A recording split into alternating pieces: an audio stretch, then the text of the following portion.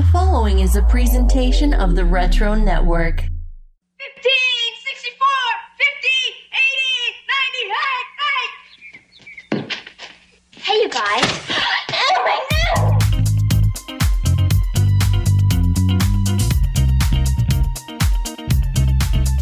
Oh, my neck! Oh, my neck!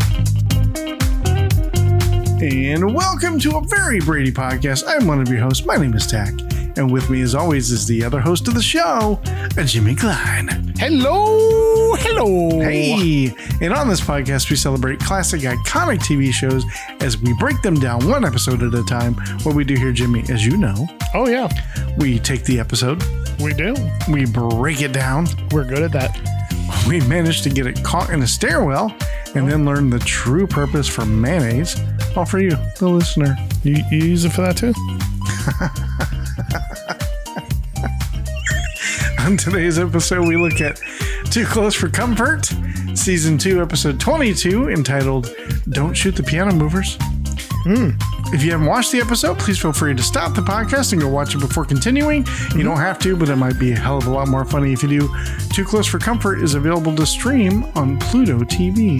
But see, by now, you should kind of know to watch it first. You shouldn't have to stop the podcast. Just saying. But that's okay. We understand. We may have new listeners. This may be their first episode. Well, just don't watch it while you're driving. You know what I'm saying? No. Do we have Unless to you're say in the that passenger too? seat. Well, if you're in the passenger seat, you can. Yeah. Just not while you're actually operating a vehicle. Do we need to add that in the thing too? But you don't have to watch it. You can just watch it, but don't watch it in the car and don't watch it. Well, you can watch it in the car, just not while you're driving. Oh, But what if they have a self-driving car? yeah. Then are they allowed to watch it? Also, you probably shouldn't watch it if you're like in charge of like a toddler. Don't watch it then either. What if you're in labor? Then I you think can watch it, right? I think you use it at your discretion. You know, if you can feel That up works. to it. Okay. All right. A funeral. Funeral. You shouldn't watch could it at a funeral. Just don't wear any hats that make you look like an artist. God. Your arms must be tired from holding all these grudges. Yeah. So how was your week? It wasn't too bad. How about yours? Not too shabby. The boy and I went to the movies just earlier tonight. Oh, lovely. Mm-hmm. That's cool. What did you see? Oh, we went and saw the new Spider-Man Across the Universe. Or Across the Spider-Verse. Yeah. I have no idea. You don't know anything about that movie? Is that the cartoon? Yeah. No. Oh my God. Really? You didn't see the first one? No. What? Why? What are you Because waiting? it's a cartoon. Like, I don't know. Because it's a cartoon. I still watch tons of cartoons. You don't like cartoons? No, not really. I mean, You and I are sitting here talking about possibly creating a cartoon. Well, and yet you don't even watch cartoons. no, the last thing I watched was Beavis and Butthead when they redid it. But No, that wasn't. no, very for the good. most part, I don't. Well, anyway, it was pretty damn fantastic. Yeah. Even Rand and my son even named this most likely the greatest movie ever made. Interesting. It is fan-freaking-tastic. That's good. Good. First one also was very good too. That's lovely. It is lovely. Sorry, I watched that movie last night. Happy Gilmore. Yeah. We watched Billy Madison and Happy Gilmore. The kids had never seen Billy Madison. I'm like, oh, what? Yeah, And so they thought it was just absolutely hilarious. yeah. I showed my son Billy Madison a few years ago, and he was just like, "What is this?" And I think he even suggested you should have started with Happy Gilmore. And I was like, "You're probably right." Yeah. Yeah, but I started with Happy Gilmore. Because I asked both kids, I'm like, so have you seen Happy Gilmore? And they're like, yes. I'm like, why did you say it like that? Because this one's funnier. I'm like, okay. All right. Because this one's funnier. They think Billy Madison's funnier than Happy Gilmore. Oh, I don't. see. I think Happy Gilmore's funnier. I do too. So I didn't order any guitars this week. No. No. No, Or me neither. amps or anything like that. I did work on a guitar. I'm finishing up painting one. I'm in the sanding and polishing stages now. So that's fun. You know, I don't know if you mentioned on the show about what happened to your wrist. Oh no, I went skateboarding. Actually, I did mention on the show, but that's the episode that we had technical difficulties with. So my youngest son, he's 6. He wants to learn how to ride a skateboard. So he asked me, "Hey, can we go to the park?" I'm like, "Sure." So I have like something like 7 or 8 skateboards laying around the house, which sucks because people slip and fall all the time. No, I'm teasing. Yeah. Yeah. So I got an old skateboard, a Caballero, which I'd never ridden before, but I've had it because it's kind of a collector thing. And then he was using the skateboard that I used to ride. And so first we start by going to just a regular park that's got a pavilion with tables and stuff. And I'm just kind of teaching him how to stand on it and all this kind of stuff. And then we try, he decides he wants to try to go to a skate park. Yeah. Which he had full pads, knees, elbows, wrists, helmet, everything. So I thought, you know what? It's not like he's going to get that hurt. So if he's just learning, why not bring him to a skate park? Right? He doesn't know any better. He doesn't know, you know, it's not like you have to get used to the ground first or whatever. So we go to the skate park. It's all concrete. And we're just on, it's just like a handicap ramp looking thing. That's all it is. And so what I'm doing is I start by teaching him how to shift his body weight when he's going down the hill and stuff like that. And it was really simple. And so I make the mistake of going, "You want me to do it and show you?" He's like, "Yeah." I did it on a skateboard I'd never ridden before. There was something wrong with one of the trucks. It got the speed wobble going on. I fell down, but it was the longest fall like I've ever experienced in my life. And I've fallen now quite a bit on skateboards. First I did the splits. Like, my left leg went south and my right leg went north. And like, I didn't know I was that flexible, but I mean, I had like road rash on my balls. Like I was down like all the way. So somehow I skinned my knee up in the process. And I hurt my left wrist and then I sprained my right wrist. Oh, Jimmy. And it's really hard. It was really difficult to get through. Oh. And everybody was looking at me laughing. No. Yeah. Why were they laughing? One guy was like, "Man, I felt that." Jimmy. But I felt it in my heart. I bet you did. I felt it in my soul. No, but anyways, for real, like this guy looked at me. He was like my age, and he gave me this look like, "The fuck you doing, man?" And he's like, "Man, I felt that one." I'm like, "Yeah, luckily I'm done having kids." And he's like, "Because I don't think he saw me do the splits." Out here with your grandson. You can't be. Well, what's funny is I don't think he saw me do the splits. Yeah.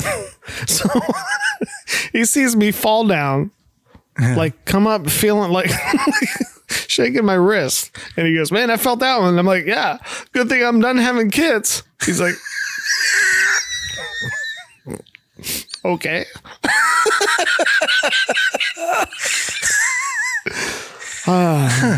So then I had to sheepishly go, "Hey, Luke, man, you want to go sit in the car for a second?" He's like, "I guess." So we walk around. Sound like fun. So let Daddy finish his pain. So I walk around the backside and everybody's looking at me like, "Oh, there he goes." And so I walk back to the car and I sit in the car for a second. And he's like, "Are you all right, Dad?" I'm like, I don't know, man. I look at my knee and my knee's like all shredded. My wrist is just freaking killing me. "Buddy, you want to go home and see what Mommy's doing?" I guess. Oh my God. Yeah. Instead of spending time here at the skate park, you want to go home and Yeah. And see what makes it like, I guess the silver lining, so to speak, is I had a talk with him when he wanted to learn how to start skateboarding. And what I told him was, you cannot ride a skateboard if you're not okay getting hurt. It's just a thing. That'd be like, wanting to surf, but you don't want to get your hair wet. Like you're going to fall, And I even gave him the speech and told him if you never fall down, then you're really not trying very hard, because to try a new trick, you're probably going to fall. And then of course I fall down in front of him and he felt terrible. Like as soon as we go back to the car, he starts sobbing. He's like, Daddy, I'm so sorry that you fell down. I'm like, buddy, stop. It's okay. So you did it on purpose. Just show him, like, hey, see, look. He's like, but it's my fault. I'm the ready. You brought me to the skate park. I'm like, no, we're not going to do this. No, it's okay. And so I told him, I was like, I have to be okay falling, right? Because, I mean, I learned how to skateboard a long time ago. And, I can't skateboard and not be okay with falling. He's like, so he asked me today, he goes, so Daddy, is your wrist feeling any better? I was like, yeah, this is the first day it started to feel better. Yeah. Nice. You want to go to the skate park? I was like, buddy, I don't think Mommy's going to let me go to the skate park unless I have wrist guards and knee pads. And Megan's like, yep. Your wife's not going to let you go? Right. Yeah. She's listening right now. Oh, okay. Yeah, she will straight up hide the car keys from me if I don't have knee pads and wrist guards. So, yeah. Why? It's because she thinks I'm going to hurt myself. Like I'd fall down twice. Okay. Like, what are the odds of me hurting my wrist twice? Yeah. That was an inside joke because I did hurt my wrist twice. So I broke it. Yeah. Well, did you officially break it this time or no? No, the first time I did that, but that was a joke though. Like, what are the odds of me I've hurt my wrist twice? Yeah. Yeah. So my wrist is wrapped up. I don't know why I'm showing it. They can't see it. But it'll be all right. It'll be all good. Well, you said you went to the bowling alley. I thought maybe that's what that was on your wrist for. Oh, you thought I was just really into it and I'm still wearing my wrist thing to bowling? So she won't let you go skating, but she'll let you go bowling? No, I didn't go bowling. I went to the bowling alley, but I didn't bowl. Oh. You just watch people bowl? That's fun. It is, yeah. It is. That's almost like listening to golf on the radio. Yeah, it's great. It's awesome. That's cool. Oh, good. Mm-hmm. All right. Well, on that note, let's go ahead and take our first break. And when we come back, we're going to get into this. And maybe you and I will get a little too close for comfort, you know? Oh, damn. But you're in Illinois. Why don't you go ahead and open up that door? Okay. I'm just kidding. I'm not there. Okay. All right. We'll be back.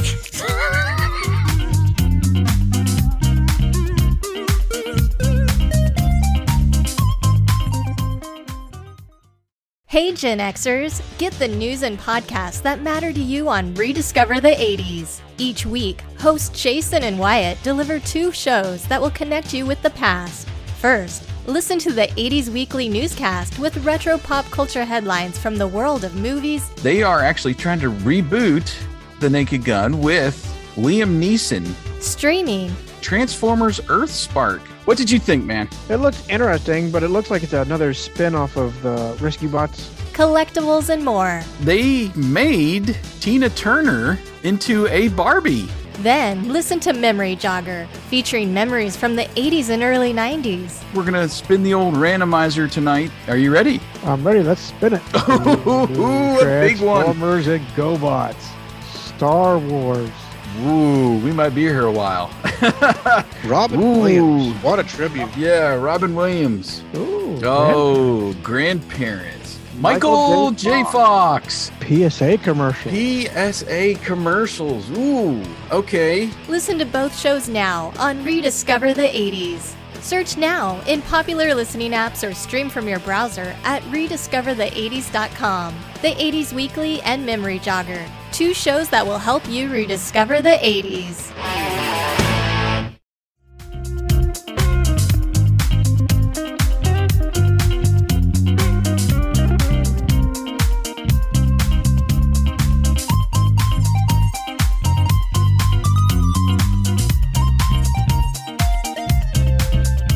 And we are back. Ooh, doggy. Yeah, did you enjoy that? I did enjoy The thing I that. sent you? Yeah. What would you call that? I'm sitting here trying to throw it in your direction, and you're just like,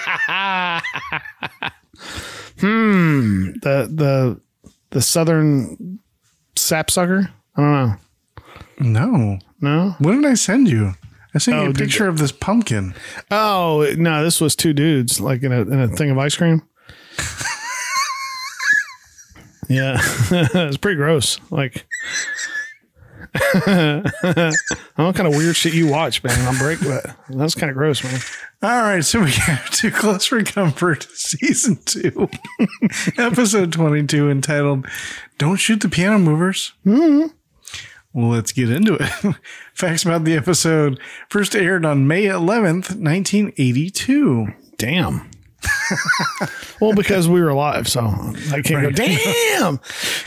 I was like, no, it's your inflection of damn and how old the episode is. Exactly, yeah. Well, I remember watching the show, so yeah, that just gets a damn. It was written by Brian Cook, Earl Barrett, Bruce Kalish, and Arn Sultan. Did it really take 4 people to write this storyline? Like, yeah. It was directed by John Sharp. Okay. According to IMDb, this is the final episode to feature Cousin April, played by Dina Freeman.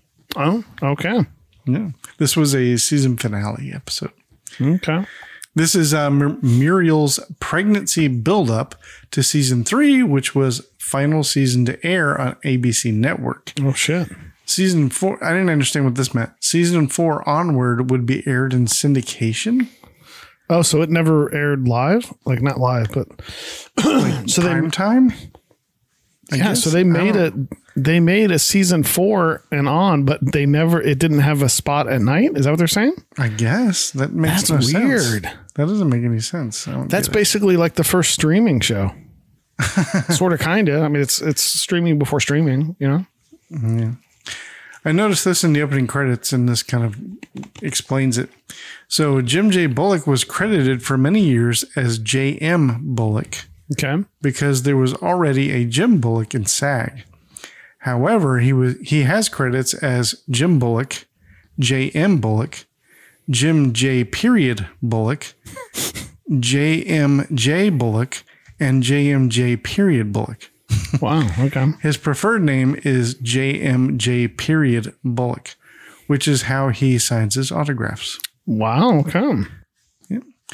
Jim J. Bullock credits Ted Knight, who plays Henry, as his favorite acting mentor and best friend. Wow. It's funny because he hates him on the show. Which is kind of funny too, because he passed away, and he's like, he was my best friend. He was my best friend. He was my best. Would he agree with that too? Yeah, he can't dispute it. Like, why would he have a best friend that was like 25 years younger than him? Right. That's right up there with hanging out with your teacher after school juggling. That's weird. Who does that? I don't know. He's my friend. Yeah. Okay. All right. So you ready to fade in? I am ready to fade in. All right. This theme song brought back memories for me when I heard it. Yeah. Because I couldn't remember it. As soon as I played it, I was like, oh, yeah. So now everybody's going to hear it now. Here we go. Here we go. We fade in.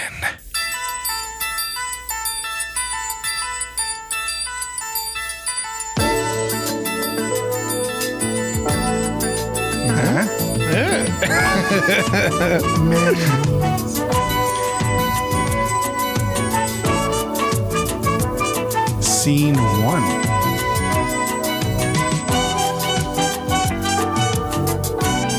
Our story opens up late at night while Henry and Muriel sleep in their bed. Muriel, that's going to be so hard to say all night. Muriel then stirs awake. She sits up, turns on the lamp, and wakes up Henry. As Henry wakes up in a daze, he says, I had nothing to do with it. Oh, but he did. He had everything to do with it. Mm-hmm. I'm sure a lot of pregnant women agree that it is all his fault. Yeah. Muriel, not amused, continues to wake him up and repeats, Henry, wake up. This is it. The baby. It's time. Oh, shit. Henry checks his watch and says, okay. Once out of bed, he pulls off his PJs and reveals that he's already dressed underneath. He said, that was weird. You gotta leave that in. That's awesome. That was like a weird burp thing. Henry did not say that at all. I thought you were possessed there for a second.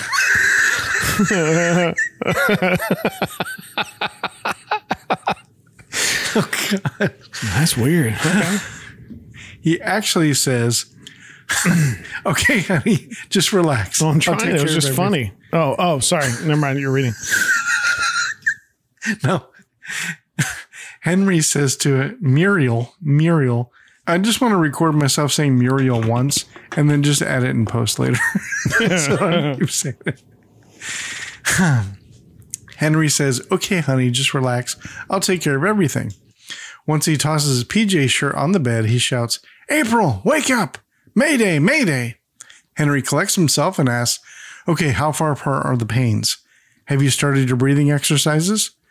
As he grabs her coat off the dresser, he helps her out of bed and continues, where's your Lamaze bag? How far apart are the pains? And where is April? While putting her coat on, Muriel answers, 10 minutes. I was just about to. By the door. And I told you 10 minutes. And how should I know? Henry screams again, April! Just then, April walks into the room. Henry asks, what took you so long? April says, long? I jumped out of bed the second you called. I think I gave myself whiplash. Henry pushes April out of the bedroom and says, go unlock the car. I'll bring Muriel. You go wake up Jackie and Sarah and tell them this is it. April shouts, right, and heads out the door. Henry runs back into the bedroom and says, okay, where's the Lamaze bag? The Lamaze bag is supposed to be right here. Muriel says, I'm holding it. Ooh, damn. Henry snatches it from Muriel and says, well, give me that. You're not supposed to carry the Lamaze bag. You just breathe, okay? He grabs her by the arm and leads Muriel towards the front door as he says, relax, hurry. Muriel begins to do her breathing exercises in and out. Henry coaches her. That's right. As she gets to the front door, Jackie and Sarah walk in. Sarah says, we're ready. How you feeling, Mom? As Muriel continues to breathe, Henry says, don't talk to her now while she's breathing. Did you call Dr. Connolly? Jackie says, she's meeting us at the hospital. Sarah says, April has the car ready. Henry then says, okay, everybody, move it on the double. On the double. Sarah and Jackie run out the door. Muriel continues to breathe as she walks out the door. As Henry shuts the front door, he continues to coach. Breathe, breathe. The door then closes behind them. Oh, damn. It takes 4 people to get somebody to the hospital. That's weird. This is such an old sitcom trope. Actually, 5 if you count April. That's true. Yeah.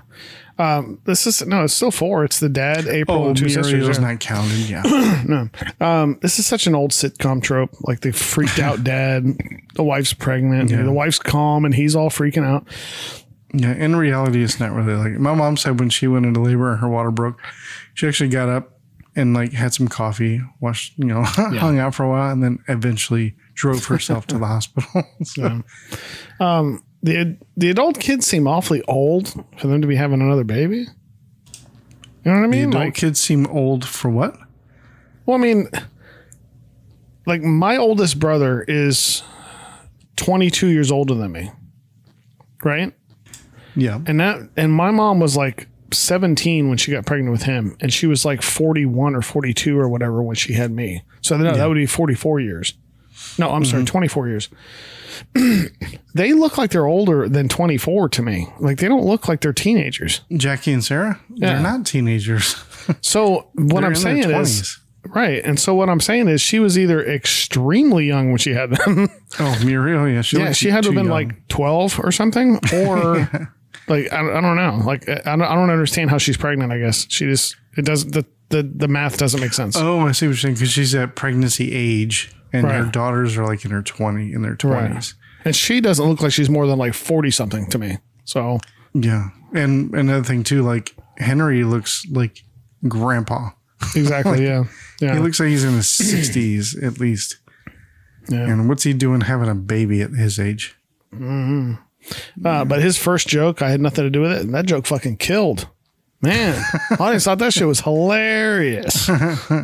So, the blonde girl, the sister, she kind of reminds me of the older sister on the 70s show. Oh yeah, she does. Yeah, like the hairstyle that I think they modeled the character after her. Maybe. Yeah. Yeah, that's true. Yeah, because I remember thinking that she reminded me of somebody, and I think And at first I was like, she reminds me of somebody. Oh yeah, every blonde in like the 70s and 80s. but no, that's it. Yeah, from the 70s show. But even right down to the way she dresses, her hair, everything. Yeah. So, So was Jackie wearing a members only jacket? hell yeah, she Like was. who would wear one of those? Especially be like in 2023. You got to be a member. You got to be a member. You won't understand unless you're a member, and you're obviously not. So, Are you a member? twice. Twice. Are you the only member? I've got 2 black leather members only jackets, 1 leather, 1 non-leather. Wow, a leather members only jacket. Shit. Yeah. Save some pussy for the rest of us. Yeah, that's what I'm saying. I got to be careful when I wear them because girls want to come up and they start trying to rip off my pants and stuff. And I'm like, I'm married, chill. I'm like, Yeah. But yeah. Yeah. Wow. Well, good luck to you, sir. in the Exactly. future. Yeah. I don't need luck. I got a members only jacket. Well, hopefully the rest of the members will help you. Yeah, that's true. Maybe if you had a members only jacket, you would work it. Oh, maybe. Just saying. I mean, I can't pull off the leather one. That's just you. I'm not ready for that. I know. I just need like a gray one or some sort of an off-white eggshell, maybe. If they make an eggshell you one, need a beige. a beige one to start. Yeah, That's to like work the your way up starter to it. one. Yeah. Because then at that point, I'm just more like a pledge and really just Yeah. like a member. So I'm thinking like old PC shade. Like, Oh yeah, like an old like gateway. yeah, no, like After it's been in a smoker's house for like 6-7 years. the computer you had in elementary school, like that shade. Oh, like an Apple II, No, yeah, like the, I'm talking about that kind of Commodore 64. Yeah. Yeah, the kind of tan beige kind of off-white color. That's what you Yeah. It's the pledge colors. Exactly, yeah. All right. Scene 2. Seconds later, after the door shuts, it opens again. Jackie and Sarah walk back in and sigh. Muriel and Henry follow in behind them as Henry checks his watch and says, 2 minutes and 9 seconds. Okay, we saved 17 seconds this time, guys. The ladies, not amused in the slightest, all sarcastically say, yay. Yay. Henry shuts the door and says, but we can do better. Jackie says, maybe you can cut a hole in the floor, put a fireman's pole in, and Mom can slide down. I don't remember asking you a goddamn thing. Exactly. Yeah. Hadn't heard that one in a while, by the way. Haven't we? Have we not been using it? We haven't used it in a while. Oh, shit. Damn. Okay. It's okay. Henry, taking this very seriously, says, very funny. He pauses and thinks for a second and then says, but not such a bad idea. Muriel and the girls just sigh and roll their eyes, because it'd be a stripper pole. Henry, thinking out loud, says, we could put some pillows around the pole, play some rock music, like some hairband music. AC/DC. Yeah. Like maybe some Motley Maybe Crue. some Rob Zombie. Motley Exactly. Yeah. Have like strobe lights and, shit like that. Crue. Yeah. Muriel ignores him and says, Henry, good night. Muriel says goodnight to the girls and gives them a hug. Jackie and Sarah tell their father good night and head out the door. Henry, scratching his head, says to himself, maybe if I wear my shoes to bed, I'll shave off 8 seconds. He thinks about that and says to himself, yeah. And then he heads back to bed. So I mentioned this earlier about him possibly being too old So did I. to have a baby. Like, is that part of the... Do you remember if that's in part of the plot? Like maybe it's a whole discussion they had maybe earlier in the season, maybe? I thought I remembered them like having him freak the fuck out because he found out that his wife was pregnant. Yeah. But wasn't there like a Steve Martin movie about that? Did that come out before this or after this? I don't know. Because there's a play about it too. I was in a play about the same thing. Was it? I can't remember the name of the show, but I was in a show that was based that the movie with Steve Martin was based on, and this sounds like it's kind of a copy of it. So, I mean, he can't be that freaked out. I mean, what causes pregnancy? I mean, you can't be that surprised. Just like the show I was in, and just like the Steve Martin movie, like they think that their wife has gone through menopause and they think they don't have to worry about it anymore. It's not usually a question. I think, did you go through menopause? I think so. Like, it's not a question. It's a big deal when it goes. I have no when idea. women go through menopause. It's a whole thing. Well, why do they call it pre-menopause and then? Well, I mean, because if you break down the word menopause, I'm sure men is short for menstrual, right? Mm-hmm, yeah. But it doesn't pause. It fucking stops. So why is it called menopause and not menostop? Yeah. See? Because it don't make men stop either.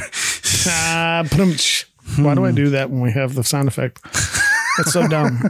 Why don't I just start going, I don't remember asking you a goddamn thing. Like, it would be funnier if you did the noise and then play the noise at the same time. Not the same time, but after when in concession. Yeah. So we've had 3 kids, and with the first one, they induced Megan at like, I think 6:30 in the morning, and Jake wasn't born until 5 something in the afternoon. Damn. And then with Caitlin, her water broke, and she was supposed to call me at 8 o'clock. Caitlin's water broke? Yeah, she dropped it on the floor. It spilled all over the place. That was dumb. You didn't hear the joke. I did. So Megan was getting off work at 8. She called me at 8. She's like, "You will never guess what happened at work today." I'm like, "Oh, that's weird. What?" And she's like, "My water broke." I'm like, "Wait, what?" My water broke all over my chair too. I'm gonna have to get a new chair. I'm like, did you go in the sitcom mode and like, I gotta boil water? Oh my god, where's the bag? So I'm like, well, okay, so hold on a second. I said, "You're at work right now. You're still in the parking lot." She goes, "Yeah." I'm like, "You can literally see the hospital from where we work. So why don't you stay there and I'll meet you at the hospital?" She's like, "Well, I'm not gonna go in the hospital with like pants. Like, I gotta go change." I'm like, "Okay, Megan, seriously, you're gonna drive all the way home just so I have to drive back?" She's like, "Yes." She goes, "It just broke. It'll be fine." So she drives all the way home, takes a shower, changes her pants. And I'm like doing the same thing. Like, I'm trying to figure out what I'm forgetting. Changed your pants and took a shower? Sorry. I keep interrupting your story. Sorry. So she, like I have the overnight bag in my hand, and I'm trying to think of what I'm forgetting. So I'm just, like walking from the kitchen to the living room to the bedroom to the kitchen, and finally Megan's like, "Stop it. Let's just get in the car and leave." I'm like, "What am I forgetting?" She's like, "Nothing." So we had to drop Jake off, with Megan's mom. I thought you were going to say her firstborn. That's No. We forgot. And then we went to the hospital, and even then Caitlin wasn't born until like 4:45 in the afternoon. But with Luke, it was totally different. With Luke, the doctor warned us. He said, the more kids you have, the faster they deliver. And so, with him, Megan had a doctor's appointment, and the doctor told us, he said, "Okay, you're already at 3 centimeters dilated, and with every kid, they come out faster. So I'm going to have you go to the hospital now just to be checked out." And the hospital was a couple of blocks, like about a half mile from the doctor's office.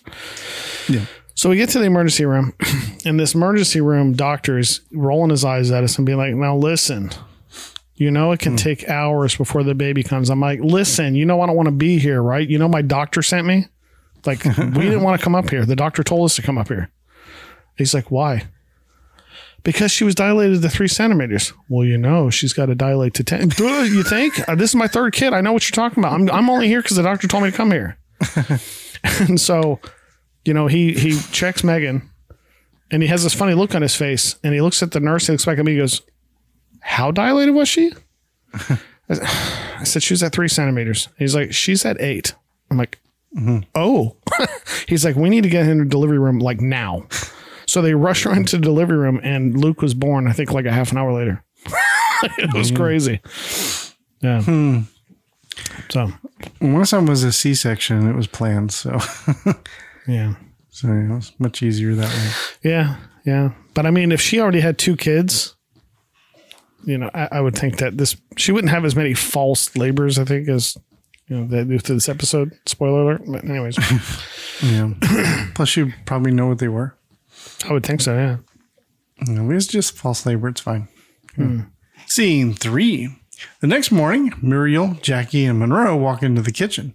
Jackie says, "It's the perfect dress for you to wear to Benny DeFranco's wedding." It's the nicest maternity dress we have at Bell Bands. I don't know what that is. Muriel says, well, I wish I knew what it looked like. Jackie says, we got an ad in today's paper. I'll show it to you. So does she really think she's going to be the only one wearing this dress? If it's literally advertised in the newspaper on sale? Like, I don't know. I mean, she's probably the only pregnant one coming. That's true. Yeah. So I don't know. They go through a phase where they want it all the time. Oh, wait. No, that's not what you meant. Never mind. Henry sits at the table reading the newspaper. Monroe walks over and sits down. Jackie walks over to Henry and grabs a page out of the paper Henry was reading. Henry, only a little annoyed, goes back to reading his paper. Jackie says, now it costs $125, but with my employee's discount, I can get it for $97. As she looks through the paper, she says, only I can't seem to find it. Muriel says, oh, well, maybe it's in the women's section. She then reaches into the paper while Henry is trying to read it quietly. Jackie says, I'll look in the fashion section, and reaches into the paper too. Monroe adds, I'll look in the sports section. I'd say, but I don't think he's really interested in sports. I'm just throwing that out there. Who are you talking about? Monroe? Elaborate. Yeah. I don't know, man. He's one masculine motherfucker, man. Now, first of all, since we've stopped, we're not saying that, like masculinity has anything to do with it, because I'm not a sports guy, but, I'm pretty fucking manly. I get a beard and I listen to metal music and I used to ride motorcycles. So, I'm a tough guy. It's true. I have tattoos. That's true. And I don't mean to brag either, but I have a beard and I have a buzz cut. I have 3 motorcycles and tattoos. And I messed up my wrist skateboarding like a badass. And I have 2 members only jackets, one of them leather. Yeah, you win. And I couldn't give 2 shits about the sports section of my newspaper. Right. Just saying. And we play guitar. Oh, shit. That's right. Yeah. Separate guitars, not the same one. Right. Yeah, we don't play the same guitar at the same time. You're right, Joey. That'd kind of be like that scene from Ghost a little bit. Right? Especially if it was a ukulele, so you really had to put your arms around me. Hell yeah. And hold it down really low, cut a hole in the back of it. Wait, what? No. You're weird. Henry, not even a little amused at everyone reaching into his paper, simply looks up and furrows his brow. He then snatches all the pieces of the newspaper from each person and says, it's not in the sports section. He slams the paper down on the table. He looks over at Monroe and asks, and what are you doing here anyway? Oh, shit. I know. Monroe says, well, Sarah invited me for breakfast. Henry, a little annoyed, reminds him, that's downstairs. Monroe says, food's better up here. Henry turns to his wife and says, Muriel, you're not going to pay $97 for something that you're only going to wear once. Unless it's a tent. At least we can use it afterwards when we go camping. Was that a fat joke? Sorry, I forgot my mic was muted. Yeah, I think so. Because as we learn later on, spoiler alert, they have no problem making fat jokes in this episode. That's true. Yeah. So Muriel, playing the game, asks, don't you want me to look nice? Henry says, you don't have to look nice. You're not the bride. Muriel pats her pregnant belly and says, I should hope not. Jackie says, Dad, it is your friend's wedding. Henry reminisces as he says, yeah, it's been a long time for Benny DeFranco. You know he's been a widower for 22 years? Muriel says, I'm so happy he finally found someone. Monroe says, well, I think it's just wonderful. I mean, after 22 years, a man's in love. Muriel says, well, I'm very happy for Benny, and I think Paula is a very sweet person. Henry says, yeah. Yeah. Yeah. So I was looking at pictures of Jim J. Bullock. He's 68 now, man. Damn. That's crazy. So, honestly, I forgot how funny Jim J. Bullock was. He could just say the most simplest of lines and it just comes out funny. I don't know. Yeah. And I think part of it was because of the time period. Somebody that was overly flamboyant, it was just funny. You know what I mean? Because people weren't used to it. Right. But on another note, I've been to so many weddings where people try to outdress the bride. Like, you'd be surprised how many times it happens. Yeah. Like, I've seen people come to weddings before wearing what looks like a wedding dress.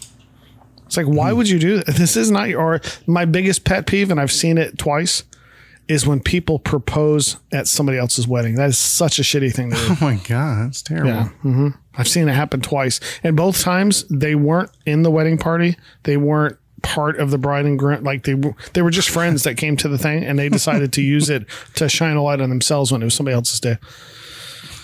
So. You're not proposing, are you? Yeah, pal, I am. Well, think about it, you know? God, Sonny, shut up. Yeah. Oh man. I thought it would have been funny, like, if when they thought it was an emergency and they thought she was having a baby, if they went out the door and you hear "Brr," and they all come walking back in, like, never mind. Jeez. Oh, that's right. You're too good. You're too highbrow for fart humor. All right. Scene 4. Just then, cousin April runs into the kitchen. She shouts, "Listen, everybody. I just got off the phone with my dad. His girlfriend, Carla, is moving in with him. She's a 28-year-old concert pianist." Henry, not happy about the announcement, asks, "Isn't that awfully young?" Monroe chimes in and says, "Not if she started taking lessons at an early age." Yeah. That was actually pretty funny. Henry says, "I'm not talking about that. I'm talking about the fact that my brother is twice that girl's age." April goes on, "I guess he's kind of lonely. But the point is, she has her own baby grand. So my dad's going to ship me our old piano. It's been in the family for 30 years. Henry asks, "Ship it? Where?" April says, "To me, here."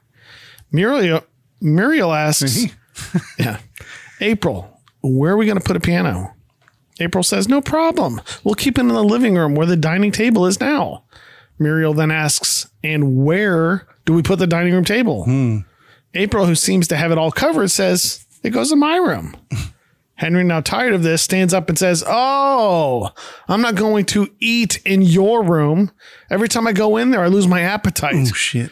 "Besides, you're leaving that room. The baby's going in there. No piano." Jackie chimes in and says, "I think it'd be nice for the baby to grow up with music in the house." Henry says, I don't remember asking you a goddamn thing. Exactly. Henry says, "Fine, buy a clarinet." Oh, shit. Muriel thinks about it for a moment and says, "You know, it would be kind of nice to have a piano around. I haven't played in years, but I used to be quite good." April says, "And I could write music to go with my lyrics." Monroe, with a big boyish smile, says, "Oh, and I just love to play the piano and sing. Gosh, I'd be here all the time." Jackie looks at Monroe and says, "You just blew it, Monroe." April, still trying to plead her case, says, "It won't cost us a cent, Uncle Henry. My dad's taking care of the air freight. All we need to do is get it here from the airport." Henry asks, "Do you have any idea what a mover would charge for that?" April says, "I know somebody who said they could do it for $20. Henry chuckles in disbelief and then asks, $20? Only an idiot would leg a piano across town for $20. Monroe then says, "Okay, I'll do it for $15. Henry looks at Monroe in shock. Monroe, misreading his facial cues, says, "That's the lowest I can go, Mr. Rush. The lowest. I have to pay my helper $10. Henry leans in closer to Monroe and asks, "Why is your helper getting twice as much as you're getting?" Monroe says, "It's the only way I could get him. He has a hernia." Henry just rolls his eyes. April goes on, "Uncle Henry, what do you say? I know my mom would have wanted me to have it." Henry looks up at his niece and confirms, "Your dad is willing to pay for all the expenses?" April smiles and confirms, "Every last dime." Jackie says, "Well, great. With the money you saved, we can buy the dress. Come on, Mom. Call Bella Bands." Muriel gets up from the table and follows Jackie out of the living room to make a call. April then says, "I'll call my dad and get him to go ahead and ship the piano." She then runs out of the kitchen. Monroe jumps up from the table and says, "And I'll call Moose and tell him to stand by with his truck and his truss." Monroe then runs out of the kitchen. After everyone has left the kitchen, Henry sits at the table and says to himself, okay, I'll give it some thought tonight and I'll give you my decision tomorrow. He then throws his arms up in defeat. Wow, she's got a super annoying voice. No, she doesn't. Yeah, it's like clear your fucking throat. Oh my God. Holy shit. Like I have like a thing for voices when they sound cartoony. Like I get excited. Hers doesn't sound cartoony. It sounds like she's been screaming her whole life or smoking 12 packs a day. I don't know. She kind of reminds me of Martha Quinn, the way she looks. What's her short haircut? Yeah. But I also realized in this scene how big Jackie's mouth is. Holy shit. Yeah, she got a big mouth. But I bet because apparently the father in this show writes cartoons. He's that's right. Not cartoons, but like a comic strip. I bet they're hilarious. Yeah. You know, you can always tell with his comedic timing and stuff. Yeah, because he's so lighthearted and makes a joke out of everything.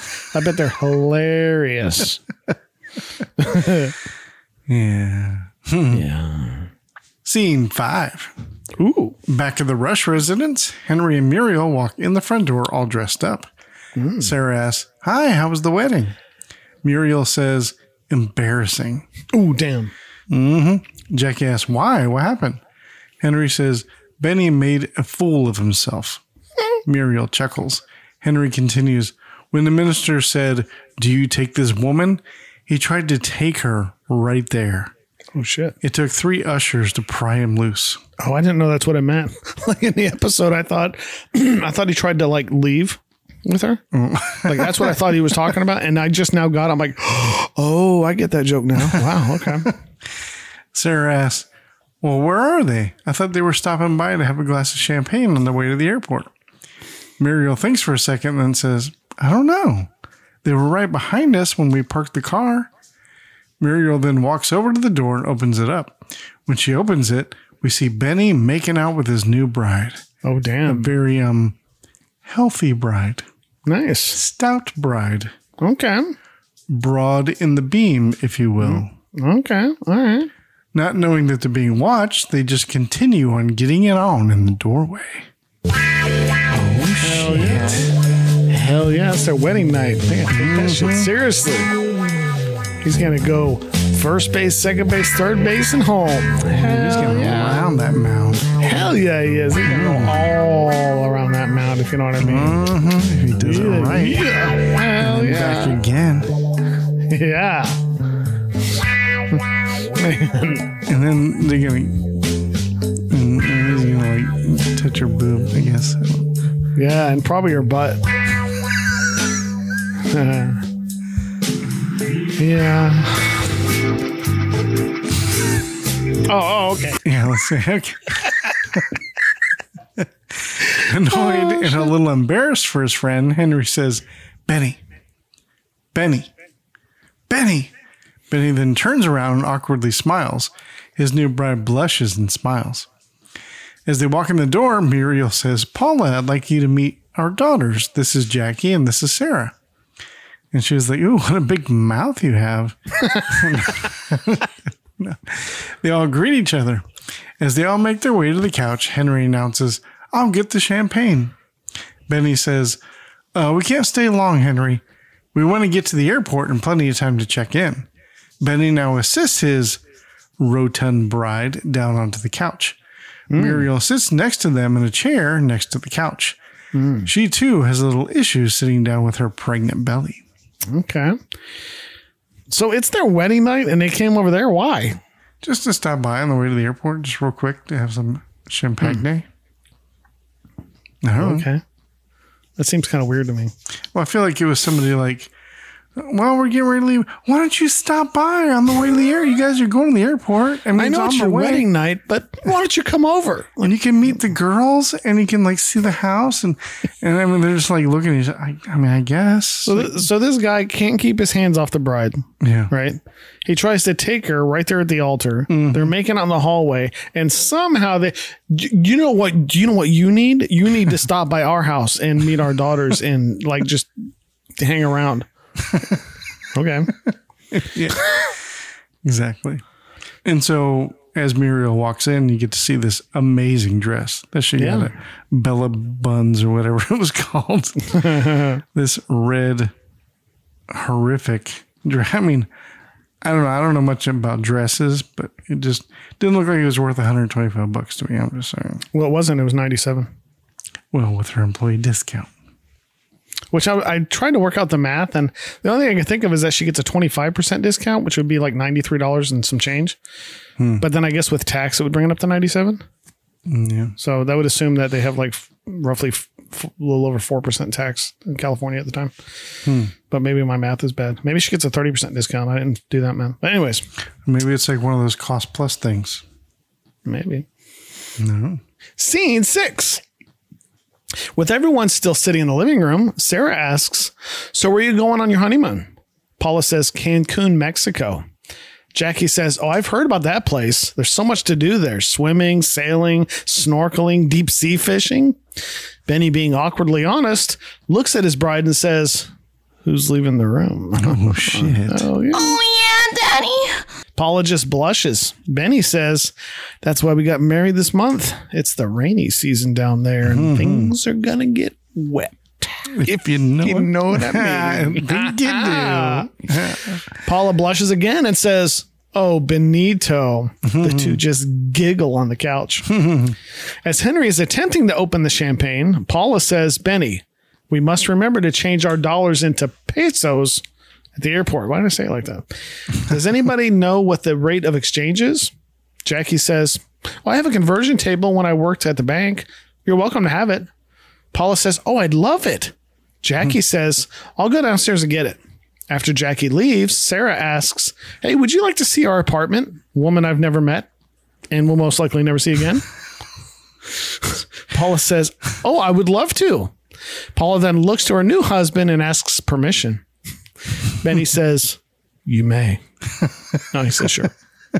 Sarah begins to head downstairs, but Muriel calls her back to assist Paula off the couch along with Benny. Once she's lifted up with some force, she practically falls on top of Muriel sitting in a chair. Muriel freaks out, but then realizes she's safe and sighs with relief. Once Paula is up, they all giggle at the near-death experience Muriel just had. Paula says, I have to lose a good 5 pounds on this honeymoon. She then follows Sarah out of the door and downstairs. Benny turns to Henry, who's still trying to open the champagne, and says, I'm good for 10. Henry looks at Muriel and says softly, and I'm Robert Redford. Muriel just laughs. Benny watches his bride walk down the stairs. He turns back to Henry and says, ooh, that body. It drives me crazy. Muriel says, oh, I told Paula that I would lend you one of my cameras. I'll go get it.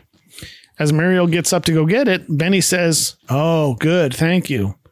He turns to Henry, who's still trying to open the champagne. He says, I want to get a lot of pictures of Paula on the beach. As soon as he says this, Henry, without missing a beat, shouts, Muriel, get the wide angle lens. Dang. I don't know why it's taking him so long to open the champagne. Probably because he wasn't using one of those popper things. Like what? It looks like a drill bit that you put in the champagne. And you. I don't know. It was just well, you usually don't use one of those things for champagne. You just pop it. Oh, but you have to like unscrew this metal wire, and then you take off the foil, and then you just kind of pop the top, and it sprays all over the place. Well, that's if you shake it up. Normally, it shouldn't do that. It just seemed like it took him a long time. So, and also, I didn't get the thing about like losing 5 pounds on the honeymoon bit. Like, you didn't get that? No, it was because she said she says I have to lose 5 pounds on the honeymoon. She has to lose 5 pounds on the honeymoon. Like I think at first I thought the joke was like that she's gonna lose. Yeah, that's what I like. That would have been better if she would have said, hey, I'm gonna end up losing 5 pounds on this honeymoon. You know? Yeah, because then it would have been funny because it would have been like, oh, I'm gonna lose 10. Like, yeah, then it's kind of funny. Yeah, but not I have to. Like, is that something that Benny's making you do? Like, you have to lose? I feel like he doesn't want you to. No. Plus, if they're leaving for their honeymoon, like right after this, when is she going to lose 5 pounds? I don't know. Were you going to be gone for like 2 months? Exactly. Yeah. So it's their wedding night. Why not visit some person's apartment you just met? Like, I still don't understand why they're there. It doesn't make any sense to me at all. I mean, that was just weird how Sarah's like, you want to come down and see our apartment woman I just met that I probably will never see again? On their wedding night. What'd you do on your wedding night? Well, we stopped at some random person's house and her daughter that I just met showed me her apartment that looked just like her parents. Because, it's an apartment building. It's one of those things, too, when they were at the wedding and they're like, well, since you're going to the airport and you got some time, you should come by. They're not going to say no, because that's rude. And it's the same thing with like Sarah. Like, you want to come down and see her apartment? And they're going to say, like, I've seen an apartment before. I mean, does it look like this one upstairs? I mean, it probably does, right? And then, well, yeah, kind of. But I mean, we have like a big old, like beanbag couch. So yeah, look at that. That's where the bedroom was upstairs. That's the wall. That's bathroom. Yep, bathroom's in the same spot. Yeah. That's cool. Let me guess, master bedroom. That's right, because it's only one. Yeah. Yep. Okay. Cool. God, I feel like the Rush family is just famous for just asking awkward questions and making people do things they don't want to do.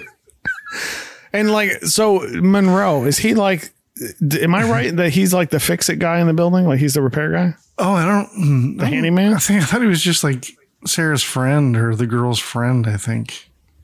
I don't know if he works in the building or something. And so in the context of the show, is he gay?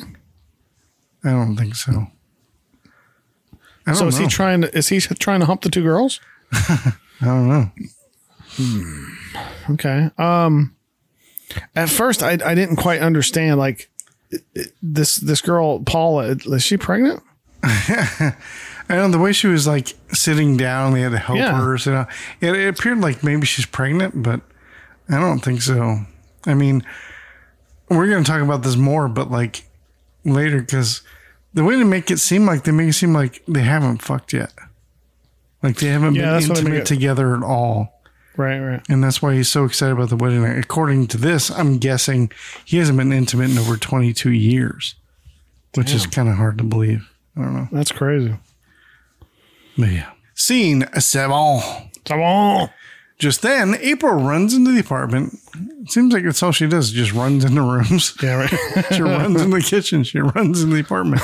I wonder when she finally leaves, does she run out? Just then, April runs in the apartment. As excited as I used to be when I swam on the high school swim team. Damn, you talk about that a lot. We get it. Okay, Michael Phelps. Jesus.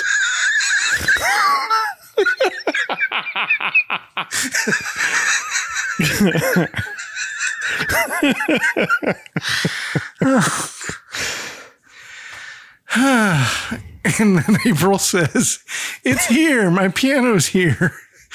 Monroe is going to bring it up. It goes right here, Monroe.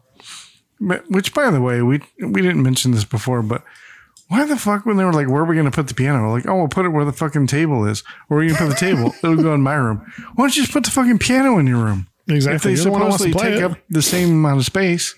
Right. Anyway, sorry. Benny looks to Monroe and asks, "Need a hand?" Monroe says, "No, thanks. I've got my helper with me." "Hey, Moose." Mm-hmm. Just as he says this, a very large man, a towering man, a Brobdingnagian man, if you will. Did you say somebody's dick? A broad dick, something or other? Brobdingnagian. Oh, okay. It just means large and tall. Oh, okay. Surprised you didn't know that. Weird. Anyway, he steps in the doorway. Benny and Henry look over at him. Benny says, "Wow, is he big?" Sorry. I know we're thinking the same thing. Like, calm down there, buddy. I don't know. It's hard to tell through his pants. Henry says, "I've never seen anybody that tall without a basketball." Monroe says, "Well, we better get to work." Monroe stops at the doorway, looks up at the large man and says, "Move it, Moose." Oh, damn. Moose then steps out of the doorway and Monroe follows. Once Henry finally gets the champagne open, like he literally just now, all that before, he was still trying to open. You know, it's like, it's like, you know, what should I do during the scene? Just open the champagne. Like, you don't understand, this is like 4 pages, right? Like, I know, but just, you know, work on the champagne. You know. For 4 pages, you want me to work on the champagne? He's drank a lot of champagne. You could tell that homeboy drinks a lot of champagne. Looks like he doesn't drink. He can't even open a bottle for 4 pages. He's trying to open a bottle. That would be like me. That would be me trying to, like, remember that scene in Biloxi Blues where Matthew Broderick's trying to pry the gun out of like that would be me, like trying to open it, like struggling and shit. Like, no, you got to take the metal thing off, Jimmy. Oh. Yeah. Anyway, he finally gets the champagne open and begins pouring glasses. Muriel then shouts from the bedroom, "Henry, could you give me a hand? The camera's on the top shelf and I can't quite reach it."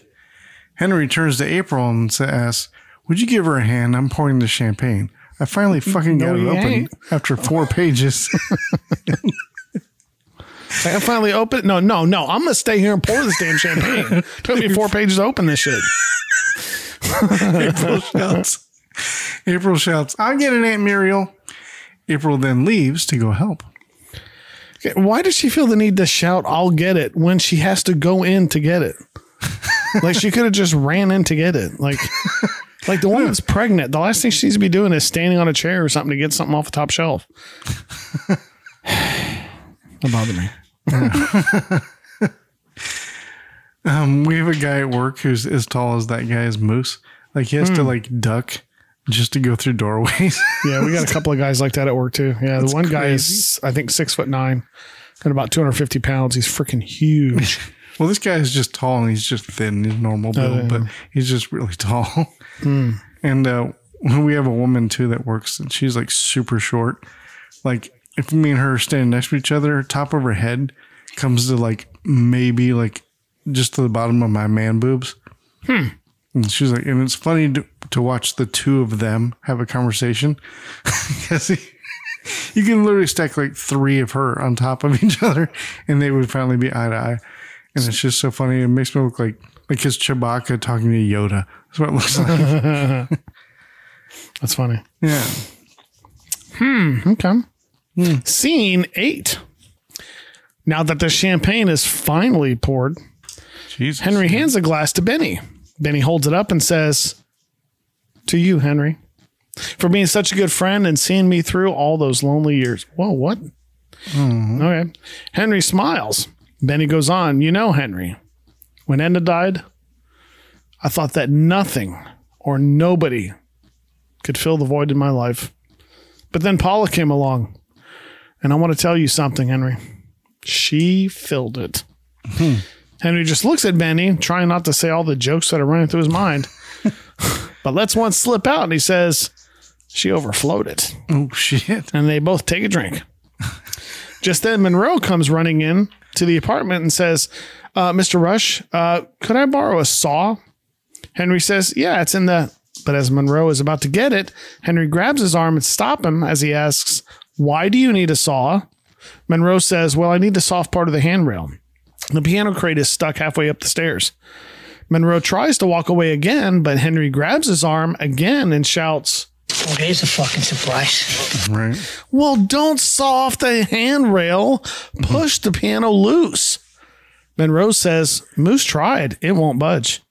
Henry sighs and says, "Well, I'll go down and have a look at it." Monroe runs ahead of him and says, "No, wait. You can't go downstairs." Henry asks, "Huh?"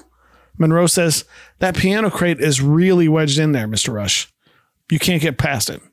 Henry, not listening, just walks out to take a look. Benny runs over to Monroe and says, "I've got to get past it. My bride is downstairs. We've got a plane to catch." Monroe says, "Well, gosh, I guess you better call the airport and cancel your flight," but then stops when Henry returns with a look of fury on his face. "Oh, there's a fucking surprise." Right. Henry steps toward Monroe as he backs up. Henry shouts, "I ought to cancel your head. I should never have trusted you in the first place." He didn't. His daughter did. Or his niece or whatever. Benny steps to Monroe also and asks, "You mean to tell me that after waiting 22 years, I'm going to have to spend my wedding night here alone?"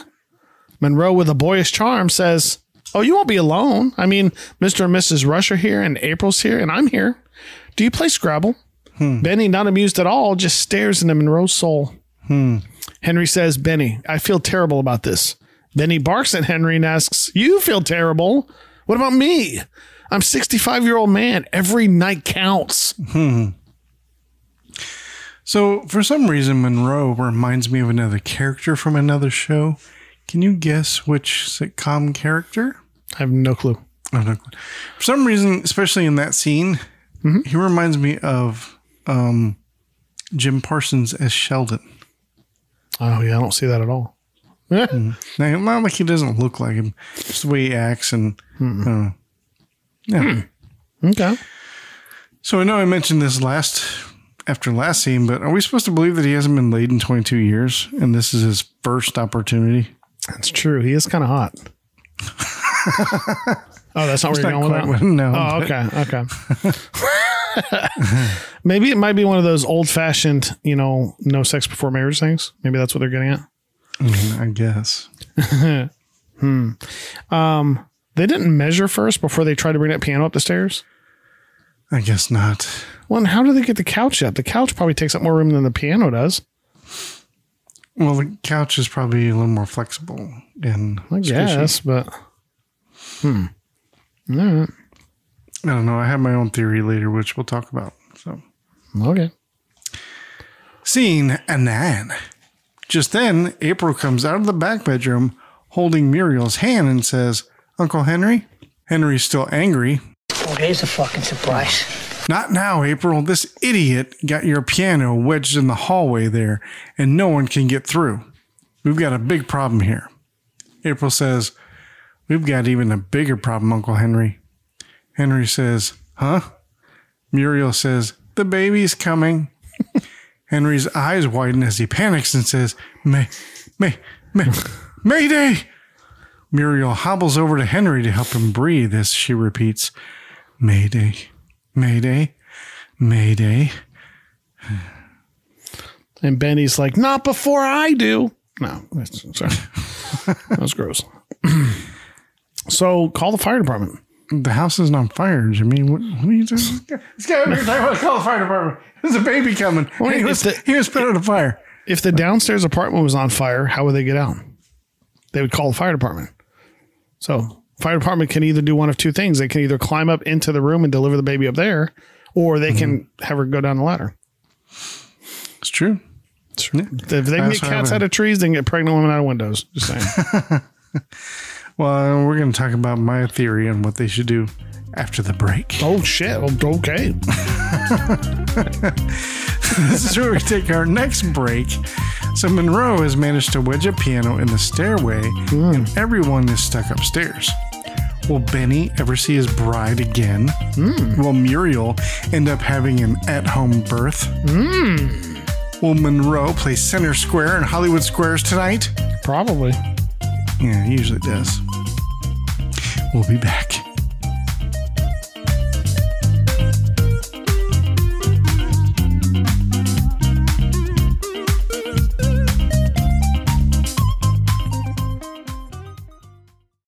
Hey movie fans, have you ever wanted just one more adventure from your favorite film heroes? Ever imagined an alternate entry in your favorite movie franchise that didn't suck? Then Sequel Quest is the podcast to make your wildest cinematic fantasies come true. Every episode, Adam, Jeff, and Jeremy pitch imaginary sequels, prequels, and reboots to your favorite movie franchises like E.T. the Extraterrestrial, cult classics like Surf Ninjas and the Monster Squad, famous flops like Jupiter Ascending, how about a third Tim Burton Batman film, or getting back on the ice with the Mighty Ducks? With over 100 episodes in our archives, you'll definitely find a favorite as the SQ crew reminisce about the films and find creative, cool, and wacky ways to continue the fun on the silver screen. Sequel Quest is presented by the Retro Network and can be found on any of your favorite podcast apps. Just search Sequel Quest and prepare yourselves for fake movie fun at its finest.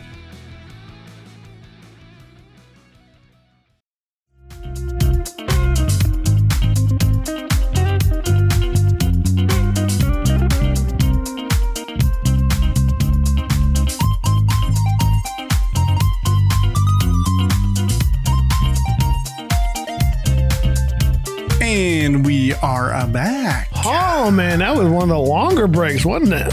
Yeah, it was. Yeah. A little bit, yeah. We took our time, you know. We took our time. And we had to recharge the batteries, if you know what I mean. Mm-hmm. And a chit chat about stuff and things. Yeah. So earlier in this episode, we were talking about the fact that they stopped by some random person's apartment on their wedding night. What did you do on your wedding night? Jimmy, that's personal.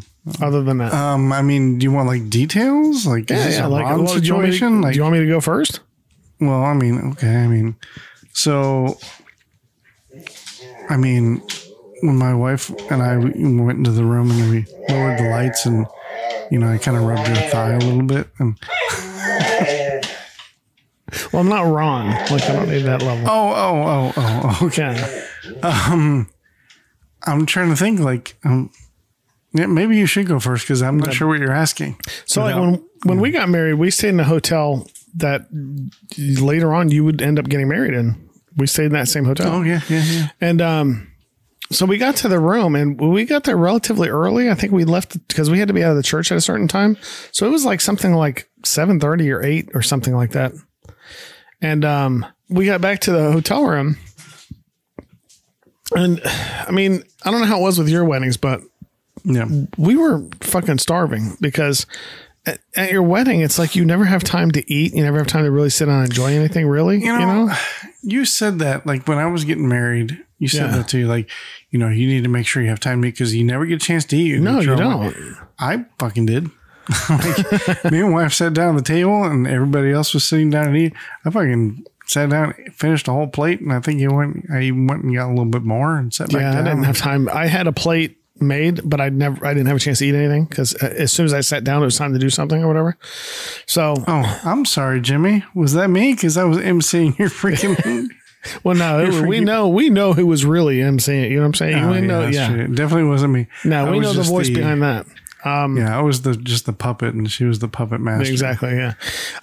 So by the time we got back to the hotel, both me and Megan were starving, and so we ended up, I think, ordering room service, if I'm not mistaken. And they brought up like champagne and like a couple of like Andes mints or something. Like Megan tried the champagne. She said it was disgusting. So then we were bored. Right. So we sat down and we were watching gymnastics on TV and like, we were just sitting there kind of bored. And she's like, what do you want to do? I'm like, I don't know. And we had in the trunk of the car, we had all the cards and all the presents and stuff. Yeah. So we go down to the car and start opening up cards because we didn't know what to do. Right. And we noticed that there was a lot of money in a lot of the cards. So everything that said use this on your honeymoon, we actually set aside and used it on our honeymoon. And I want to say that was the money that we used for room service. If we were hungry or whatever. And then we ended up, I think, going to McDonald's across the street to get ice cream or something. I can't remember. But then the next morning we woke up and we had to check out at like 11. And we woke up and it was like 10:45. I was like, oh shit. I was like, Megan, wake up. And she's like, what? I'm like, it's like 10:45. We're supposed to be out here at 11. Otherwise we got to pay. She's like, oh no. So we rush and get everything packed up. We run down to the desk. We're like, okay, all right, we're ready. So we go ahead and check out, get in the car, turn on the car, and the clock says 7:30 in the morning. I'm like, wait, what? Why did you think it was so late? Somebody had fucked up the alarm. Like they had reset the clock. I don't know if they're trying to be funny or what, but they set the clock in the room, you know, for the wrong time. So I guess, I don't know. So that was our wedding night. We woke up super early just because somebody fucked around with the clock. So did you like consummate the marriage? Yeah.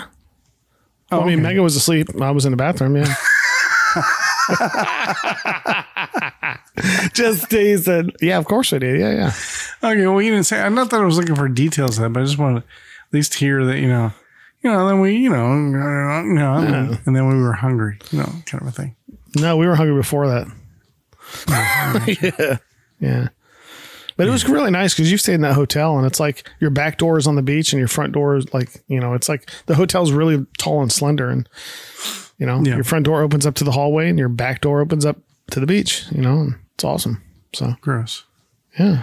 But yeah. And then for our honeymoon, we went to Key West. That was really nice. First day there, Megan gets sunburned really, really, really bad. We had a tour scheduled to see the island of Key West on Wave Runners, but Megan forgot her sunblock, and it was from like 11 to 2. So she was wearing like these weird board shorts and stuff like that, and her thighs were just completely burnt really bad. So we had gotten a room with like a jacuzzi tub and all this kind of stuff, and Megan couldn't lift her leg up high enough to get in. So we couldn't use that. It sucked. I think she would want to anyway with a burn getting in the hot tub. Yeah.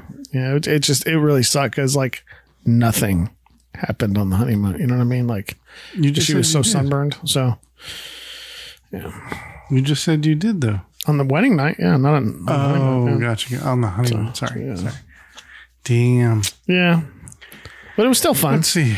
I don't remember specific like wedding nights really, but I remember honeymoons. Okay. As everyone knows, I was married 3 times, so I've had 3 honeymoons. Damn. No. So the first one, didn't really count as a honeymoon, but we were already in Vegas. So, right.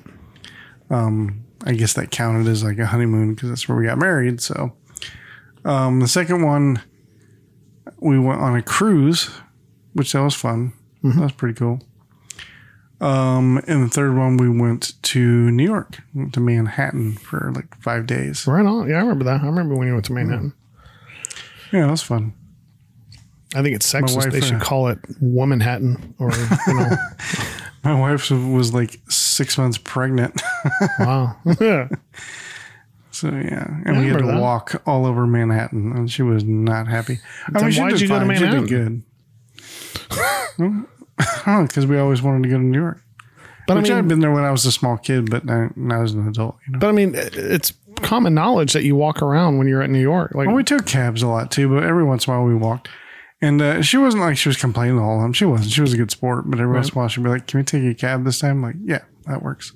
Okay. And but yeah, cool. I've never been there. I don't know if anybody knows the layout of Manhattan, but we walked all the way from like where you can see the Statue of Liberty all the way down to Grand Central Station, and that's a long walk. And we did that. So okay. Mm-hmm. If you were walking to a station, why didn't you just take the subway? Wouldn't you have ended up in the station anyways? Well, we were kind of walking around and then kind of looking for certain things. And then we realized, hey, we're just a few blocks from the hotel, which our hotel was pretty much right at Grand Central Station, like a block from it. And so we were like, I'll just finish walking. Then we go upstairs in the room and like maybe order room service or whatever. And then we're like, hey, let's go check out Central Park and the Met and all that. So, because the Met is right there at Central Park. So we did both of those and that was fun. That was really cool. The Wednesday before this episode comes out. So for everybody listening, 2 days ago was my 20th anniversary. Oh, yeah. Happy anniversary. Nice. That's kind of cool. 20 years. I can't imagine that. Can't imagine what? That somebody would be married to me for 20 years? Thanks. Thanks. Anyways, scene 10. No. I can't imagine being with someone for 20 years. I don't know. I mean, it's not a bad thing. It's good. It's a great thing. But I've never been with anybody longer than 3 years. So it's hard for me to imagine that. We've been together for, I think, 23 or 24 years. But we've been married for 20. So we're going to celebrate by just having a night out without the kids. They're going to her mom's house. What? They're going to her mom's house. Oh, like you said, we're going to enjoy a night out with the kids. We're going to go to her mom's house. Oh, no. No. I can relate to Benny in this episode a lot. You know, we're both widowers and we're both very lonely. How long has it been? Like since Nikki passed away? 22 years. That's 20? What I thought. Yeah. Yeah, 22 years. Well, that's what I thought, but I didn't want to get it wrong. It's kind of funny. Yeah. But I'm not 65, so. No. That's crazy. Crazy. Yeah. Yeah, and Megan actually met Nikki once. Just one time. Yeah. It's crazy. Anywho. Are you ready to get back into this? I am ready to get back into this. All right. So when we left off, April just had a piano sent from her father to the house. Only Monroe has somehow managed to get it stuck in the stairway. Fucking Monroe. I know. Benny's new bride is downstairs looking at Sarah and Jackie's apartment, while Benny may spend his wedding night alone upstairs. Well, he's not alone. That's true. Meanwhile, Muriel has now gone into labor and can't leave to go to the hospital. Oh, shit. Let's see what happens. Scene 10. Now in a panic, Henry is now on the phone with the doctor in the bedroom. He says, Doctor, why don't you just go down to the hospital and I'll make sure that Muriel gets there somehow. All right. Henry hangs up the phone while Muriel lies in bed trying to relax. Henry leans over to his wife and says, honey, you just take it easy and be calm. I'll take care of everything. Muriel, while practicing her breathing, says, okay. I don't know. Henry calmly walks over to the window in the bedroom and begins to shout, help, police, fire, somebody, anybody. Henry turns back around to his wife and calmly asks, have you started your breathing exercises? He sits in the bed next to her and holds her hand. He says, why don't you try the cleansing breath exercise? Find your focal point. Actually, she should say it like Ron. Find your focal point. Sorry, that was mean. No, that's not how Ron talks. That's Ron's customer service voice. That is his customer service voice, isn't it? Yeah. Well, I thought you were going to do it. I'm sitting here waiting. Hi, how are you? As Muriel begins to breathe, Benny walks into the room and asks, how's Muriel doing? Henry says, she's doing fine, Benny, but we got to get her to the hospital. Benny says, maybe I can help. I used to be a medic in the war. Muriel, excited to hear this, asks, oh, did you ever deliver a baby? Benny's like, at war? Why would a pregnant woman be at war? Get your head out of your ass, Muriel. No, it's Muriel. Muriel. What kind of fucking name is Muriel anyway? Jesus, Henry. Good God, she's a moron. Benny says, no, but I was very good with shrapnel. Muriel then rolls her eyes as another contraction emerges. Benny asks, are you through with the phone? I want to make a call to Paula. Henry says, all right, get on with it, but be quick. Benny says, I'll try, and then leaves back into the living room to make his call. As Henry coaches Muriel on her breathing, Benny runs back into the room and says, I'm beginning to understand how the Duke of Windsor could give up his throne for a woman. Henry gets up in annoyance. Oh, there's a fucking surprise. And says, Windsor, would you just go make the phone call? Benny then leaves to make his call. Henry sighs and goes back to coaching, but Benny runs back in again and suggests, maybe I should take a cold shower instead. Henry, annoyed as fuck, turns to Benny and says, you can do both. The phone has a long extension cord on it. So, who's the Duke of Windsor? And I mean, it sounds a lot like what Prince Harry did. Like, he gave up the throne. I thought Prince Charles was the Duke of Windsor. No? Oh, I don't know. But I know, like, Prince Harry, he left the royal family because of his wife. Right. Like, how often did this fucking happen? What was wrong with that family? I'm looking it up now. What is wrong with it? No. Edward VII, later known as the Duke of Windsor, was king of the United Kingdom and the dominions of the British Empire and Emperor of India from 20th of January 1936 until his abdication in December of the same year. Yeah. So yeah. Does he just need to go to the bathroom and take care of business? Like what's the fuck? I mean, that's what it sounds like. I mean, Okay. I don't know. Scene 11. Once Benny finally leaves, Henry goes back to tending to Muriel. Then all of a sudden, Monroe enters the room with a big old sandwich in his hand. He asks, how do you feel, Mrs. Rush? Henry turns to Monroe and says, don't talk to her now. But then stops and looks down at his sandwich. Henry asks, why are you eating? Monroe says, I'm on my lunch break. Henry then snatches the sandwich from Monroe's hand and snaps, "Lunch is over."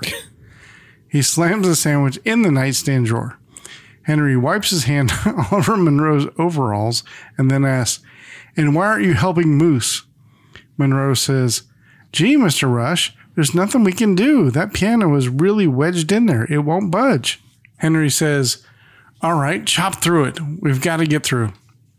Monroe argues, "I don't have an axe." Henry suggests, "Try using a blunt instrument, like your head." Oh, dang. Henry then steps towards Monroe with an evil look in his eyes. Monroe then backs up and out of the room. Henry now turns back to his wife and says, "Now don't worry about anything, Muriel. I'll find a way to get us out of here, somehow." As Henry paces around the room to think, Muriel reaches into the nightstand drawer and pulls out the sandwich and begins to eat it. But it's a different sandwich. You notice that shit? No. That wasn't the same sandwich. Homegirl didn't want to eat after him, so they had another sandwich in the drawer. Yeah. Hers was on 2 little pieces of bread. His was some big ass hoagie looking shit. Well, do you think maybe because I think he was like HIV positive or something, but I don't know at what point he was. Do you think maybe she was concerned about maybe? It's possible. I mean, maybe she was just the kind of person that didn't want to eat after somebody. You know? It's possible. But yeah, it might have been that because there was a lot of ignorance surrounding that. This is early 80s. So I mean, the movie Philadelphia, they do a pretty good job of explaining it. So, yeah. Oh. Interesting. Anyway, continuing on. Okay. Henry looks out the window and says, "Now wait a minute." He steps closer to look out the window and says, "There's a utility truck in front of Feldman's house. They're fixing the streetlight. He's wearing a blue shirt."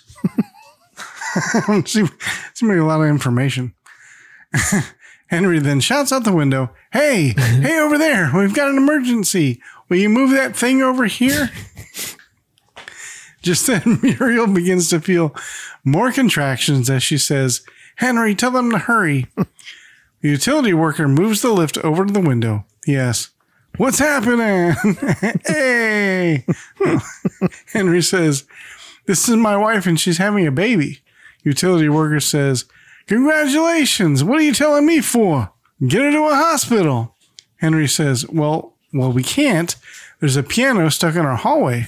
Utility worker, not understanding, says, "Yeah, we keep ours in the den." Henry, trying to push the urgency, says, "We just can't get through there. The piano is wedged in the hallway. Listen, if you can get my wife down to the street on that thing, my daughters can get her to the hospital, okay?" The worker says, "Mister, we're not allowed to let people ride this thing." Henry shouts, "But this is an emergency." The worker says, "I know, but I can't get fired. I don't want to get fired twice in 1 year. I used to be an air traffic controller." So, first off, Henry's not Monroe's boss, right? No. Okay, so he hasn't, unless he's paying the $15 for him to move the piano. So he would rather waste a sandwich than let him eat it. I guess. That seems silly to me. Yeah. Also, why is he shouting? Like the guy outside of the window, he's literally yelling through the window. Well, he's from New York and they always shout, and apparently he moved to San Francisco. Well, that's my next thing is, why does he have a New York accent? I bring that up later too. Apparently, if you're a utility worker in New York, the biggest urge you're fighting is moving to San Francisco. Apparently, yeah. Okay. So, okay, you got this crate with the piano in it wedged in this stairwell. Right. Can you just take the piano out of the fucking crate? You might scratch the piano tack. By opening the crate? Yeah, you might scratch it on the wall. Why would you? The piano obviously is much thinner and smaller than the crate. If you just open the crate, take the sides off the crate, not only will that free the piano, but it also will free the crate. Right. And so it's like, just take the piano out of the crate, man. It's a shame that they don't have it's a shame they don't know anybody downstairs and keep it in their apartment. Well, it's wedged in there. Right. But I mean, it's a shame they couldn't have just put it in the downstairs apartment instead of trying to lug it up a flight of stairs. But that's just crazy talk. They don't know anybody downstairs. All right. Scene 12. Still at the window with the utility worker, Henry now trying a different angle, like Monroe and Moose should have done. Says, look, I mean, suppose this was your wife. The worker says, I'm divorced. Henry asks, do you have a daughter? The worker says, yeah. Henry says, well, suppose your daughter were having a baby. The worker says, I'd kill myself. She's only 12. Just then Muriel has another contraction. Henry, seeing this, pleads some more. He says, listen, please. The worker says, okay, bring her over here. I'll get her down. Henry says, oh, thank you, thank you. Henry runs over to Muriel to help her out of the bed. He says, all right, we're going to make it, Muriel. We're going to make it. Muriel grabs her coat and walks over to the window. As Henry coaches on her breathing, Muriel jests, this kid had better be a winner. Henry picks her up to the window as the worker takes her hand and helps her into the lift. Muriel says, oh, Henry, my suitcase. As Henry grabs her suitcase, Muriel says to the worker, hi, I'm Muriel Rush. The worker says, hi, Ari Pizzulo. Once Muriel's in the lift with Ari Pizzulo, Henry tries to get in too. Ari asks, where are you going? Henry says, well, I'm going with her. Ari says, there's no room. I'll take your wife, but that's it. Henry says, but I'm her labor coach. He didn't say it like that. He should have. Ari and Muriel then pull away from the window and are lowered to the ground. Yeah, I just once again noted that it's typical for a New York utility worker to move to San Francisco. Sounds about right. What I noticed is they had plenty of room. Well, yeah, but it could have been a weight thing. Possibly. Or it could have been I don't think so. lie. So I'm just saying. But come on, sheeple. That's right, sheeple. Plus, I thought back in the day, guys weren't allowed in the delivery room anyways. Or is this later than that? Yeah, I think you're talking more like the 50s and 60s, okay. I think. All right. Scene 13. In the living room, Henry paces around the room. Monroe, sitting in a chair, says, don't worry about it, Mr. Rush. I'm sure Mrs. Rush will be fine. She took those Lamaze classes, didn't she? Henry says, yes, but I'm her labor coach. She needs me. I'm supposed to be in there. Monroe says, maybe you can get a refund on the class. Henry looks at him and just shakes his head as he very dramatically says, you don't understand. I may miss the birth of my child. This is my last time at bat.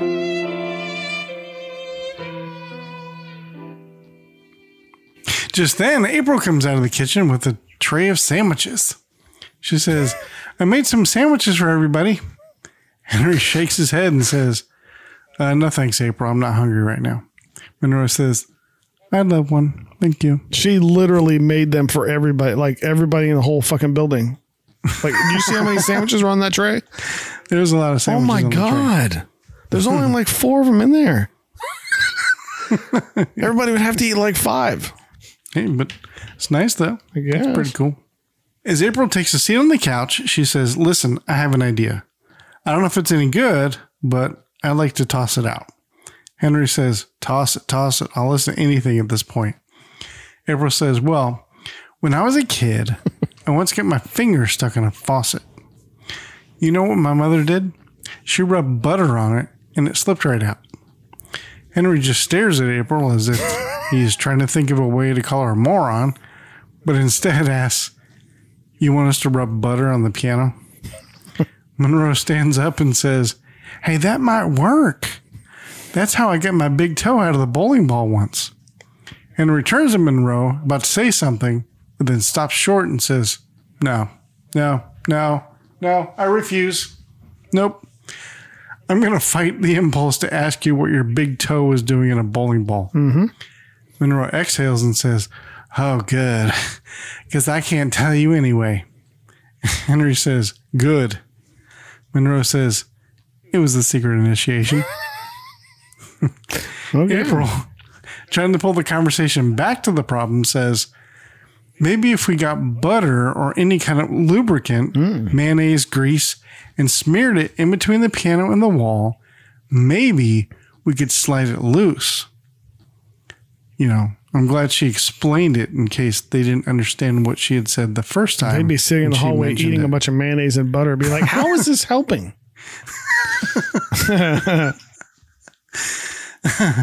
Monroe says, hey, I think it's worth a shot, Mr. Rush. What have we got to lose? Henry sighs and says, well, I doubt if it'll work, but at this point, find whatever you need in the kitchen. As April heads to the kitchen, Monroe says, great, I'll call Moose and tell him to go down to the gas station and load up on grease. Monroe picks up the phone and begins to dial. If he can go to the gas station and load up on grease, why do they need stuff from the kitchen? Because spoiler alert, when you see the piano, they can clearly pass stuff to each other over top of it. Well, I mean, plus they have a kitchen downstairs too. And if they really wanted to, they could have lifted her up and slid her over top of the piano. Just saying. Yeah. Why the hell did they make so many sandwiches? She must have used like a whole loaf of bread. Yeah. Like I said, that's nice. Yeah, but they don't even know how long they're going to be in there for. So she just used up all the food making a bunch of fucking sandwiches. Well, you can put them in the fridge, you know. Or you can just not make them. She didn't even ask anybody if they wanted. What if nobody was hungry? Hey, so I thought that counts. So the piano isn't touching the wall? I don't know where you're getting that from. Well, because what are they going to put? Were they just going to spread mayonnaise around where it's touching the wall? You know what I mean? Like, what's the point of that? How are you going to get the lubricant if it's already pressed up against it? You know? Yeah. And if they have enough room to put that in between, how is it stuck? You know what I mean? It's not what they're saying is not making any sense. It's almost like it's not even real. Right. I'm with Henry on this one. That's why I don't think it'll work. But then again, like you said, what do they got to lose? Or they can just open the crate and take the fucking piano out. Then it'll get scratched. I thought they were going to go with the old, you know, like when you finally see it, it's like Monroe, like, you know, didn't want to move something because, you know what I mean? I thought it was going to be some really simple, like, you know, I didn't want to move the vase because it might. Yeah, exactly. Yeah. I thought it was going to be something dumb like that. That would have been funny. Scene 14. Henry heads back into the bedroom. Then all of a sudden, he looks up and shouts, Benny.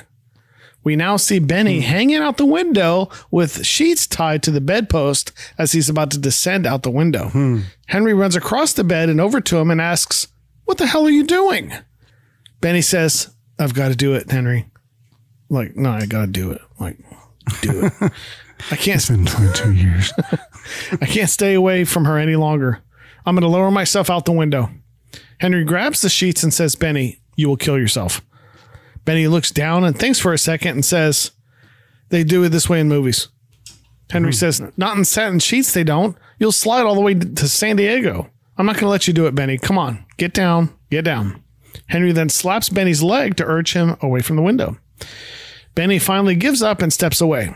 He slumps down and says, you know something, Henry? I'm beginning to think that maybe fate never intended for me to get married again. Henry puts his hands on Benny's shoulder and asks, oh, what are you talking about? Paula is a lovely woman that I know how you feel. Here I am standing with you when I should be with Muriel in the hospital, showing her how to breathe. Henry then takes a deep breath, holds it, and then lets it out slowly. Benny joins in and they begin to breathe together. Henry whispers, breathe. Breathe. As Benny breathes along with Henry, he says, what do you call that? Henry says, breathing. No, that would have been funny though. Henry says, oh, Lamaze. Benny takes a few more deep breaths and then says, you know, it works for men too. Are you sure? Henry pats his shoulder and assures him, yeah, you're doing fine. Good catch on the satin sheets thing.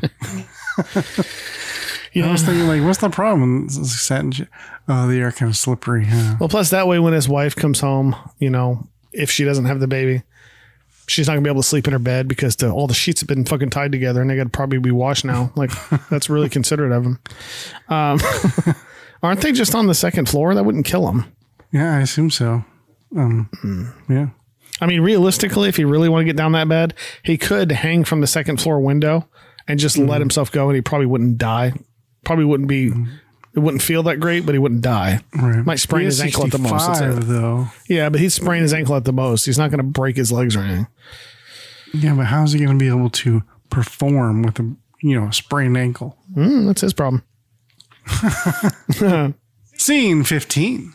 In the stairway, Moose stands under the piano crate as Monroe is on top. Oh, shit. Monroe says, I'm almost ready for you, Moose. Oh, damn, he's ready. I used up all the mayonnaise. So that's what you want to call it. Yeah. I used up all the butter. Give me the butter, baby. Give me the butter. And all the salad Hell yeah, for that big cucumber. Yeah. Now I'm just rubbing in the oil of olive. Hell yeah. Ole. Moose. Yeah. Just then Muriel, Jackie, and Sarah join in too. No. Have returned from the hospital. Muriel says, oh, I see they haven't moved the piano yet, like a bitch. Mm-hmm. Oh, I better call your father and tell him I'm all right. Oh, no, that's not what you meant? Okay. No. Muriel enters Jackie and Sarah's apartment to make the phone call. That scene was way hotter than I remember. Yeah. Well, it was on Pluto TV. No wonder she's pregnant all the time. Damn. Yeah. There's a lot of sexual tension in that whole building. Well, it was sexual tension. Let's be honest. It's sexual tension between Monroe and Moose. Yeah. You know, their names begin with the same letter and stuff. You know, it was fate. You know what that means? When two guys' names begin with the same letter? Yeah. You know what that means. Yeah, of course. Everybody knows what that means. Well, you know what all their friends are going to call them when they start dating, right? What's that? Eminem. Eminem, yeah. Hell yeah. Melts in your mouth on your hands. Yeah. Sorry. I don't know what that means. Scene 16. When Muriel enters the apartment, Paula sits on the couch, eating, of course. Oh, there's a fucking surprise. Sorry, that's me. Exactly. And asks, hi, what happened? Jackie says, oh, nothing. They were false labor pains. Muriel, now on the phone with Henry, she says, hi, honey, it's me. Oh, no. I'm perfectly all right. It's not a boy or a girl. It was a false labor. After Muriel, no shit, nods on the phone, she says,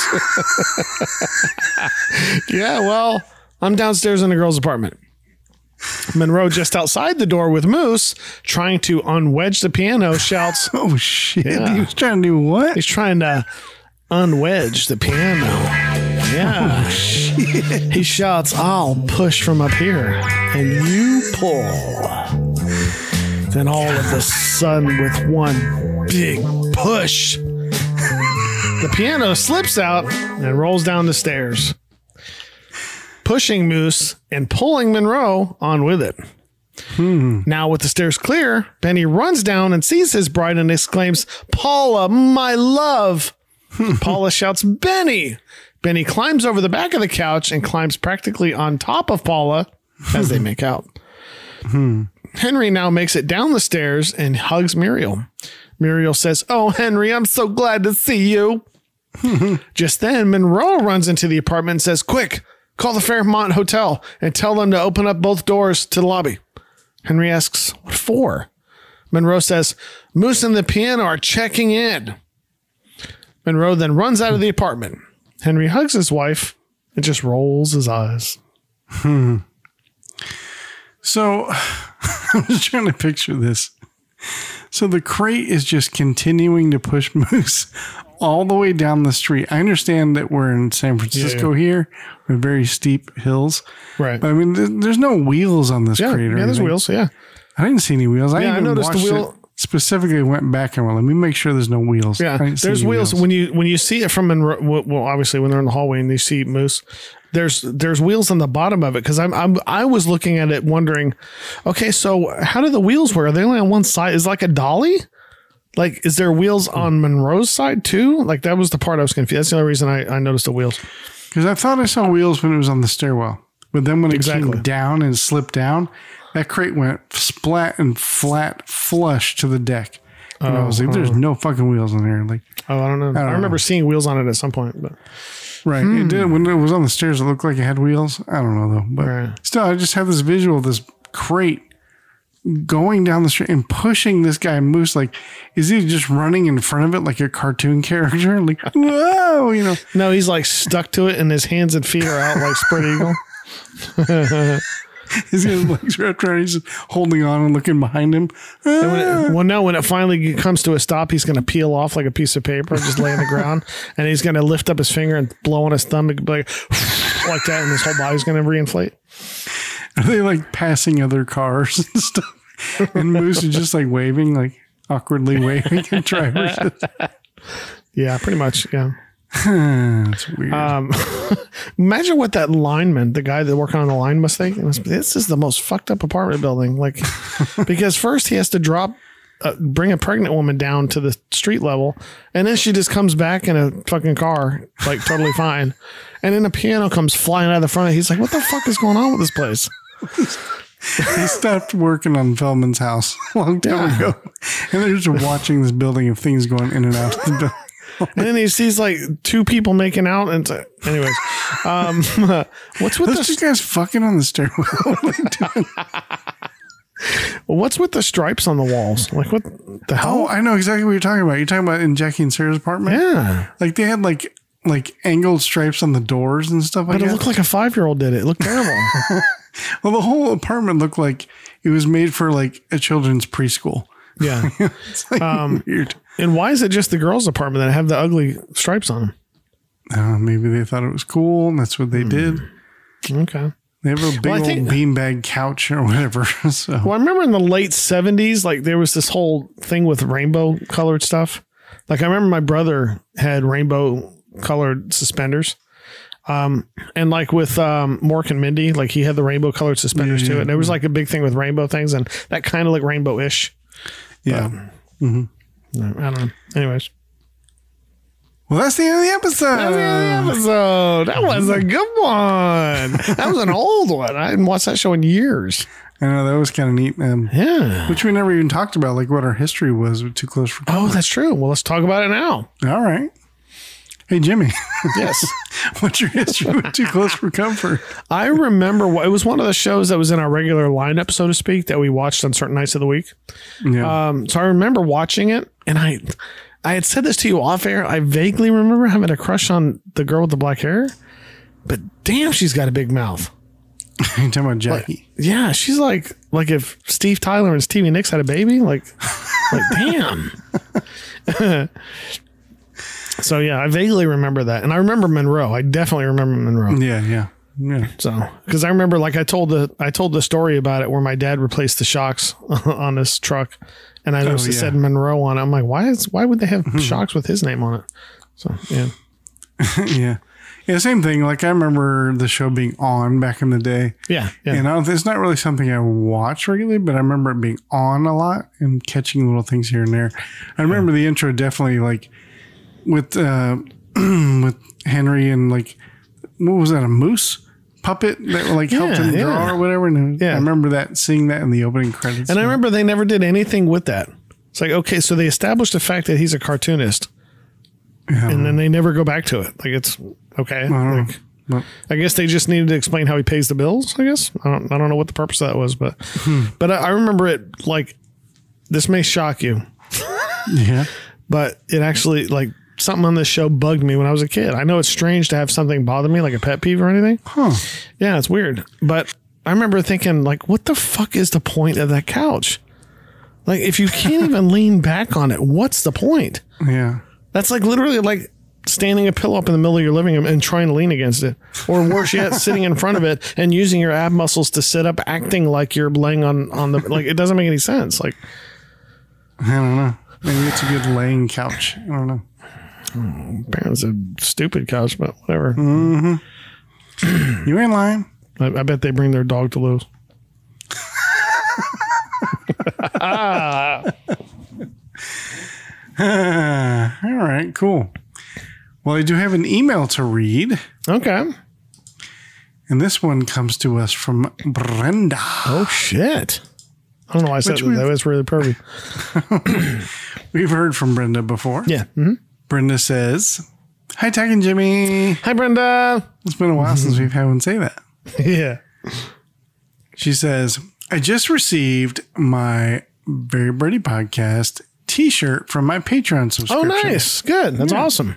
I haven't had a chance to put it on for a photo yet, but I will. Stay tuned. I'm old enough to remember watching the last season of The Brady Bunch on Friday nights. Oh, wow. The rest of the episode, why you say it like that? Well, Was no, she just old, because, Jimmy? No, because, I mean, I'm just kidding. What year did that end? 78? 74? No. 70. I forgot now. 69, 70, 71, 72, 73. Sorry. Okay. I'm just laughing because it's like you're just naming off random 70, 64, 73. Like,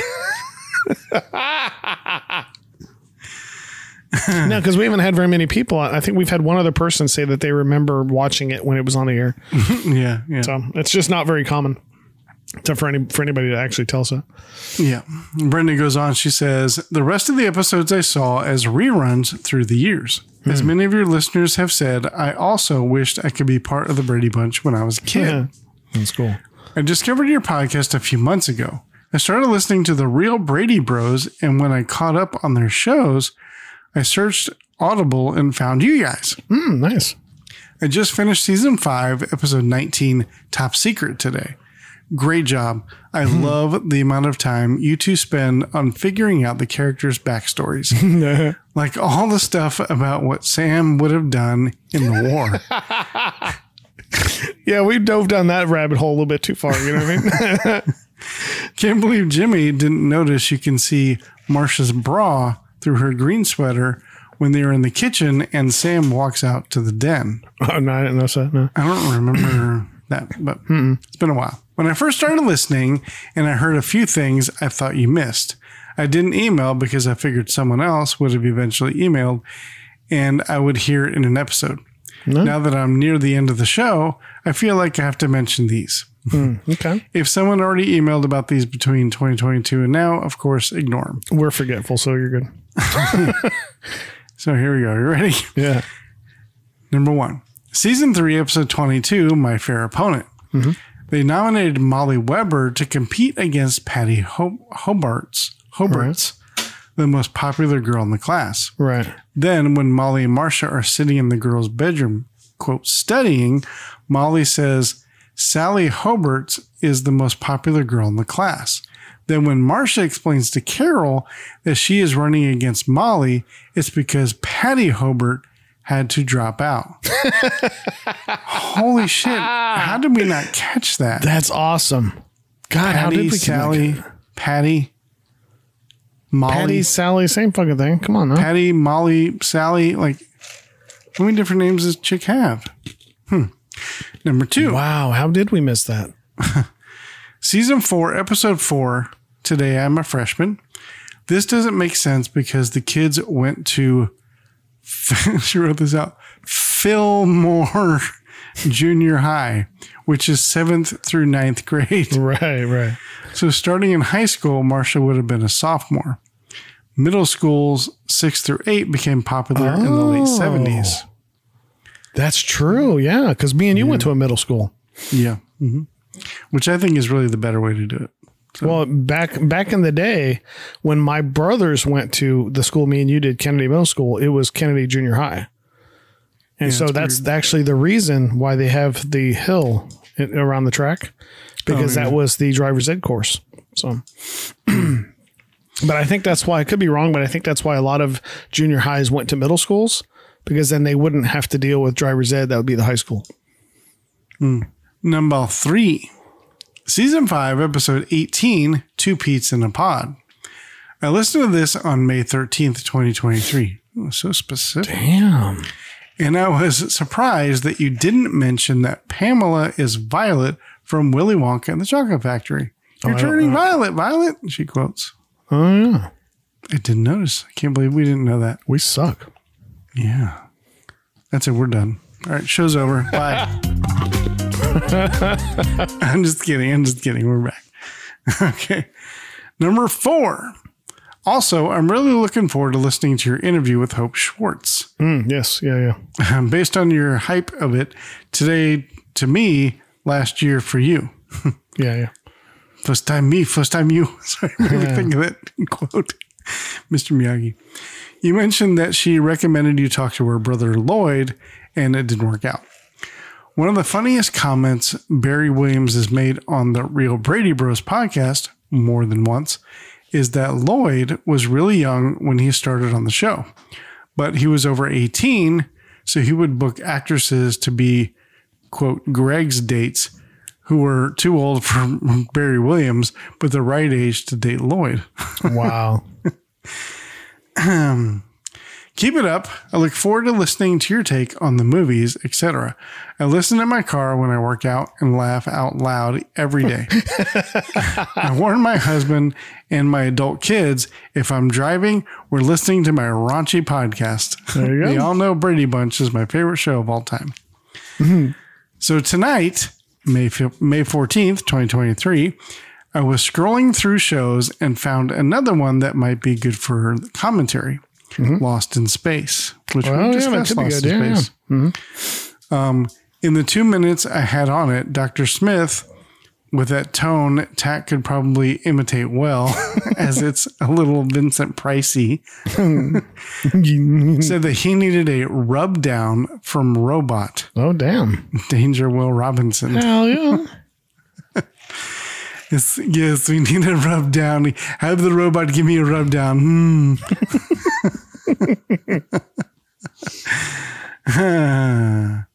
I know this is long. I know this is a long email. You can edit it down. Oh, good. So she's done there. Oh, cool. I love your show, which is why I became a Patreon. And I laugh out loud every episode, including Kelly's Kids, which I never disliked because I'm adopted. Oh, nice. Sad that the end of the BB is coming to an end for me, probably within the next few days. Oh. I did listen to whatever show you introduced me as your newest Patreon a few months ago, but I only listened to the beginning. I don't know which show you were commenting on. So I'll listen to you current time over the next few weeks so I can hear if you read my email. Thanks again for all the fun. You make any long car ride I have to take and any long walk I take go by so fast. Brenda. She's from Ohio. Just let me throw that out there. It's like from The Wizard of Oz. Ohio. I don't think it's what they're saying. No. Well, obviously we appreciate the email, but with the Hope interview, what was kind of funny about it was me and Tech had done a lot of research on Hope. Yeah. And we didn't realize who her husband was right away. We sort of kind of knew, but we didn't really know. If you don't know, her husband is the guitar player for Wings. And he's Paul McCartney's guitar player. And so going into it, I don't know how Tag felt, but I felt that maybe her husband was maybe a little bit off limits, that maybe she does get asked to do interviews just to be asked about her husband kind of thing. Not to say that Hope's not important. If you listen to the interview and you'll realize that Hope's done a lot. Like she's by no means lacking in talent or credentials or anything. The woman can name drop with the best of them. So we kind of purposely stayed away from her husband, the topic, just because we didn't want her to think that that's why we were interviewing her. And towards the end of the interview, I think it's been edited out, but towards the end of the interview, we had asked her, like, was there anything else that you wanted to talk about? And she brought it up. She goes, well, you didn't even ask me about my husband. And so we didn't know if that was like fair game to talk to. And so then towards the end of the interview, you'll hear her talk about her husband. That's because she had brought it up. So it was such a fascinating interview to talk to the lady. She was super, super interesting. Yeah, she seemed like she was more interested in talking about her husband's work yeah. than anything Brady Bunch related. Yeah. But I mean, in the interview, she's telling stories about, when she met the Beatles, like when she met Paul McCartney, and that she was supposed to go on a date with Robin Williams, but she met her husband. And like, do you hear the shit that comes out of your mouth? Like, are you listening when you talk? Like, God. Like, she talks about how she would go on set for Gilligan's Island and hang out with people on the set and stuff. It's like, God. Yeah. So it was incredible. So yeah, that was a great interview. Yeah, that was fun. Yeah. So cool. Well, thanks, Brenda. That was a nice email. I enjoyed it. Definitely, yeah. That's lots to take in there. You're letting Jimmy and I know that we're slacking at our job, and we need to tighten it up a little bit, I guess. Yeah. So spoiler alert. We do move on to Gilligan's Island after the Brady Bunch, but we realized after some episodes that Gilligan's Island's a great TV show to watch. It's really not that fun to commentate about. It's just not. So we quickly made the decision. We do go back to the Brady Bunch a couple of times, but we made the decision to just kind of randomize everything. And so at some point after a handful of episodes of Gilligan's Island, we decide to do A Very Brady Christmas. And then we just kind of go into random mode. So we really like the randomness of it. We still need to throw in the Brady sequels. And we need to throw in the Bradys. We did do the Variety Hour as well. So yeah. So it sounds like she might be an interesting person to hit up when we do the parody movies. Yeah. I'm looking forward to those because I feel like we're going to catch jokes that nobody else catches. Yeah, because we've dissected every episode, and I'm hoping. Get it? Hoping. I'm hoping that we can maybe get a guest for that one of those episodes. Yes, that's something we've talked about off air, and it's a private joke you can't know. Yeah, but yes, we are trying to hopefully get somebody for that show, so that'd be awesome. Not going to be as awesome as Hope. I mean, Hope was a great interview. I mean, I'm not gonna go into details, but she had to kind of bend over backwards in some ways to make that interview happen, and we really appreciate it. So yeah, she was a good sport. Yeah, very. All right, Brenda. Well, you know what we did here, and thanks for being a producer, by the way, as well. Yes, for sure, appreciate definitely. that, and send that picture of that T-shirt. And let's see it. Hell yeah. Well, we had a good time here tonight. Remember, we do love these shows. It's all about the good times and the laughs. We would also personally like to thank our producers from Patreon, like Brenda, because without you, this wouldn't be possible. And of course, we're talking to Ginny and Jim. You guys are the first ones. You're the OPs. You're the first one to take a chance. I look forward to coming up and seeing you guys. And so yeah, we appreciate it. So thank you. Yes. And now it's time for some homework assignments. Oh, what the fuck, Tack? I know. Or maybe we should just roll in the old TV and VCR today. Want to do that instead? That's what you wanted. That's what you want. Okay. You bring that same energy. This is what I wanted. Check out the website at verybradypodcast.com. Do a rate and review on Apple Podcasts, Podchaser, CastBox, or Audible, or wherever.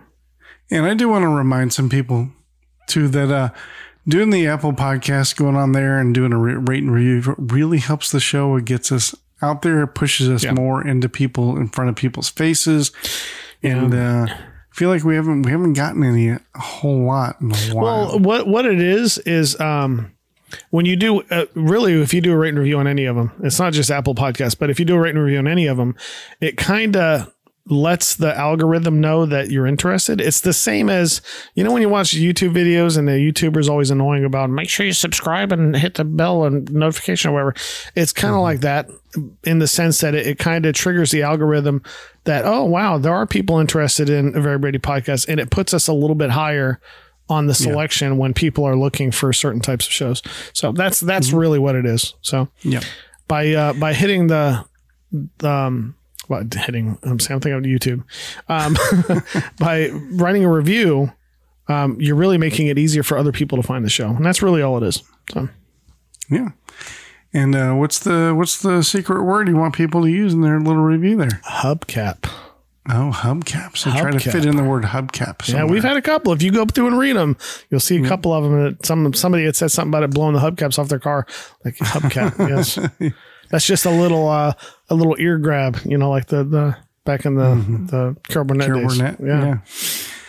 All right, so tell 2 friends about the show as well. And if you have 2 friends that like maybe they're feeling a little sad one day and there's like, hey, kind of whisper in their ear, you should go listen to a Very Brady podcast. Or if you know somebody that's really uptight, be like, no, this is a totally cool podcast to listen to, and then have them listen to us. That'd be pretty funny.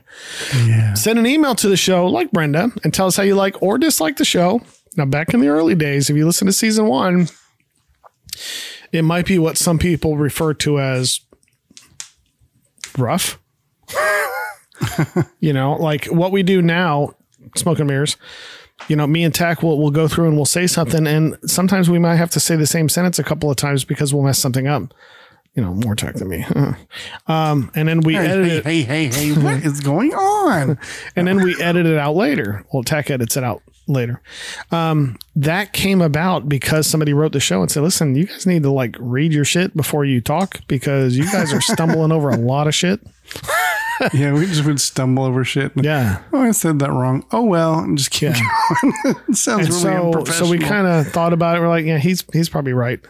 And so we went ahead and started editing the show, and it made a huge difference, world of difference. Yeah. And there's been a handful of things like that's happened over the years, but it's always come in from the emails that most podcasts probably wouldn't read on the air and they probably wouldn't want to hear. But that's what made the show better. So yeah, when we say how you like or dislike the show, we mean it. And also, Jimmy and I are older. We make a lot of dad noises, so we do a lot of coughs and, and whatever. That's true. And I try to edit out all those as much as possible. And throat clears and coughs. Yeah. So. We have again, Smoke and Mirrors. We have what's called a cough button, and you depress this little button, and it makes it so that your microphone. Yeah, so that your microphone doesn't. What's that? I was just about the fact the little cough button. So. Well, like as an example, so yeah, that's how it works. So, Smoke and Mirrors. Yeah. So join the Facebook group and join the conversations and all the fun at a Very Brady Facebook group. Yes. If you would like to be a producer on the show, if you look at Brenda, be like, she sounds so cool. Check out our Patreon at www.patreon.com/A Very Brady Podcast. Check out our Instagram at A Very Brady Podcast. Follow us on Facebook and get real-time updates like, I don't know, what color shirt Tack's wearing. It's a little more exciting than that. But go check out the Retro Network at theretronetwork.com. Check out our shop with our affiliate link at www.averybradypodcast.com/shop. Check out our TeePublic store for more merch. Link is in the description of this and every episode. Also, we are now on the Clapper app at A Very Brady Podcast. Indeed. But most importantly, go out there and check out classic, iconic television. Yes. And Jimmy here is going to tell us what to watch next. After entering all of our data into our randomizer 3000, we'll randomly pick the next episode for us. Is it done yet, Jimmy? Oh, I think it's done now. Yes. So on the next episode, we have The Honeymooners. Ooh, wow. Season 1, episode 29, entitled Trapped. Ooh. Yes. What's that about? Ralph happens to be standing outside of a bank when a pair of bank robbers run out and seeing him fire a shot at him, knocking his hat off. Ooh. Afraid that the robbers might find out where he lives, he refuses to tell the police that he saw what he saw. The robbers, however, find out anyways and plan a visit to make sure he never tells. Oh, shit. The Honeymooners is available to stream on Pluto TV. Oh, nice. And we also may have a little special something for that episode. So yes, stay tuned for that. We Hell to interesting. Yeah, it'll be definitely interesting. Yeah. So that'll be fun. That'll be the first time we've done that show. Well, so far every show has been the first time. Yeah, it's I haven't seen that show, and I don't even know. I can't even remember if I even have ever seen a full episode. My brother Rick used to watch that show when I was a kid. And when you first met me, we had 2 Rottweilers in the backyard, remember? And they were Norton and Trixie. And Norton and Trixie were the next door neighbors on the Honeymooners. So, yeah. I do remember. Yeah. Cool. Well, I'm excited. Hell yeah. That's going to be great. So unless you have anything else? I do not. All right. In that case, I have been Jimmy. And I've been Tack. And this has been a Very Brady podcast. And we will see you on another sunshine day. Keep smoting.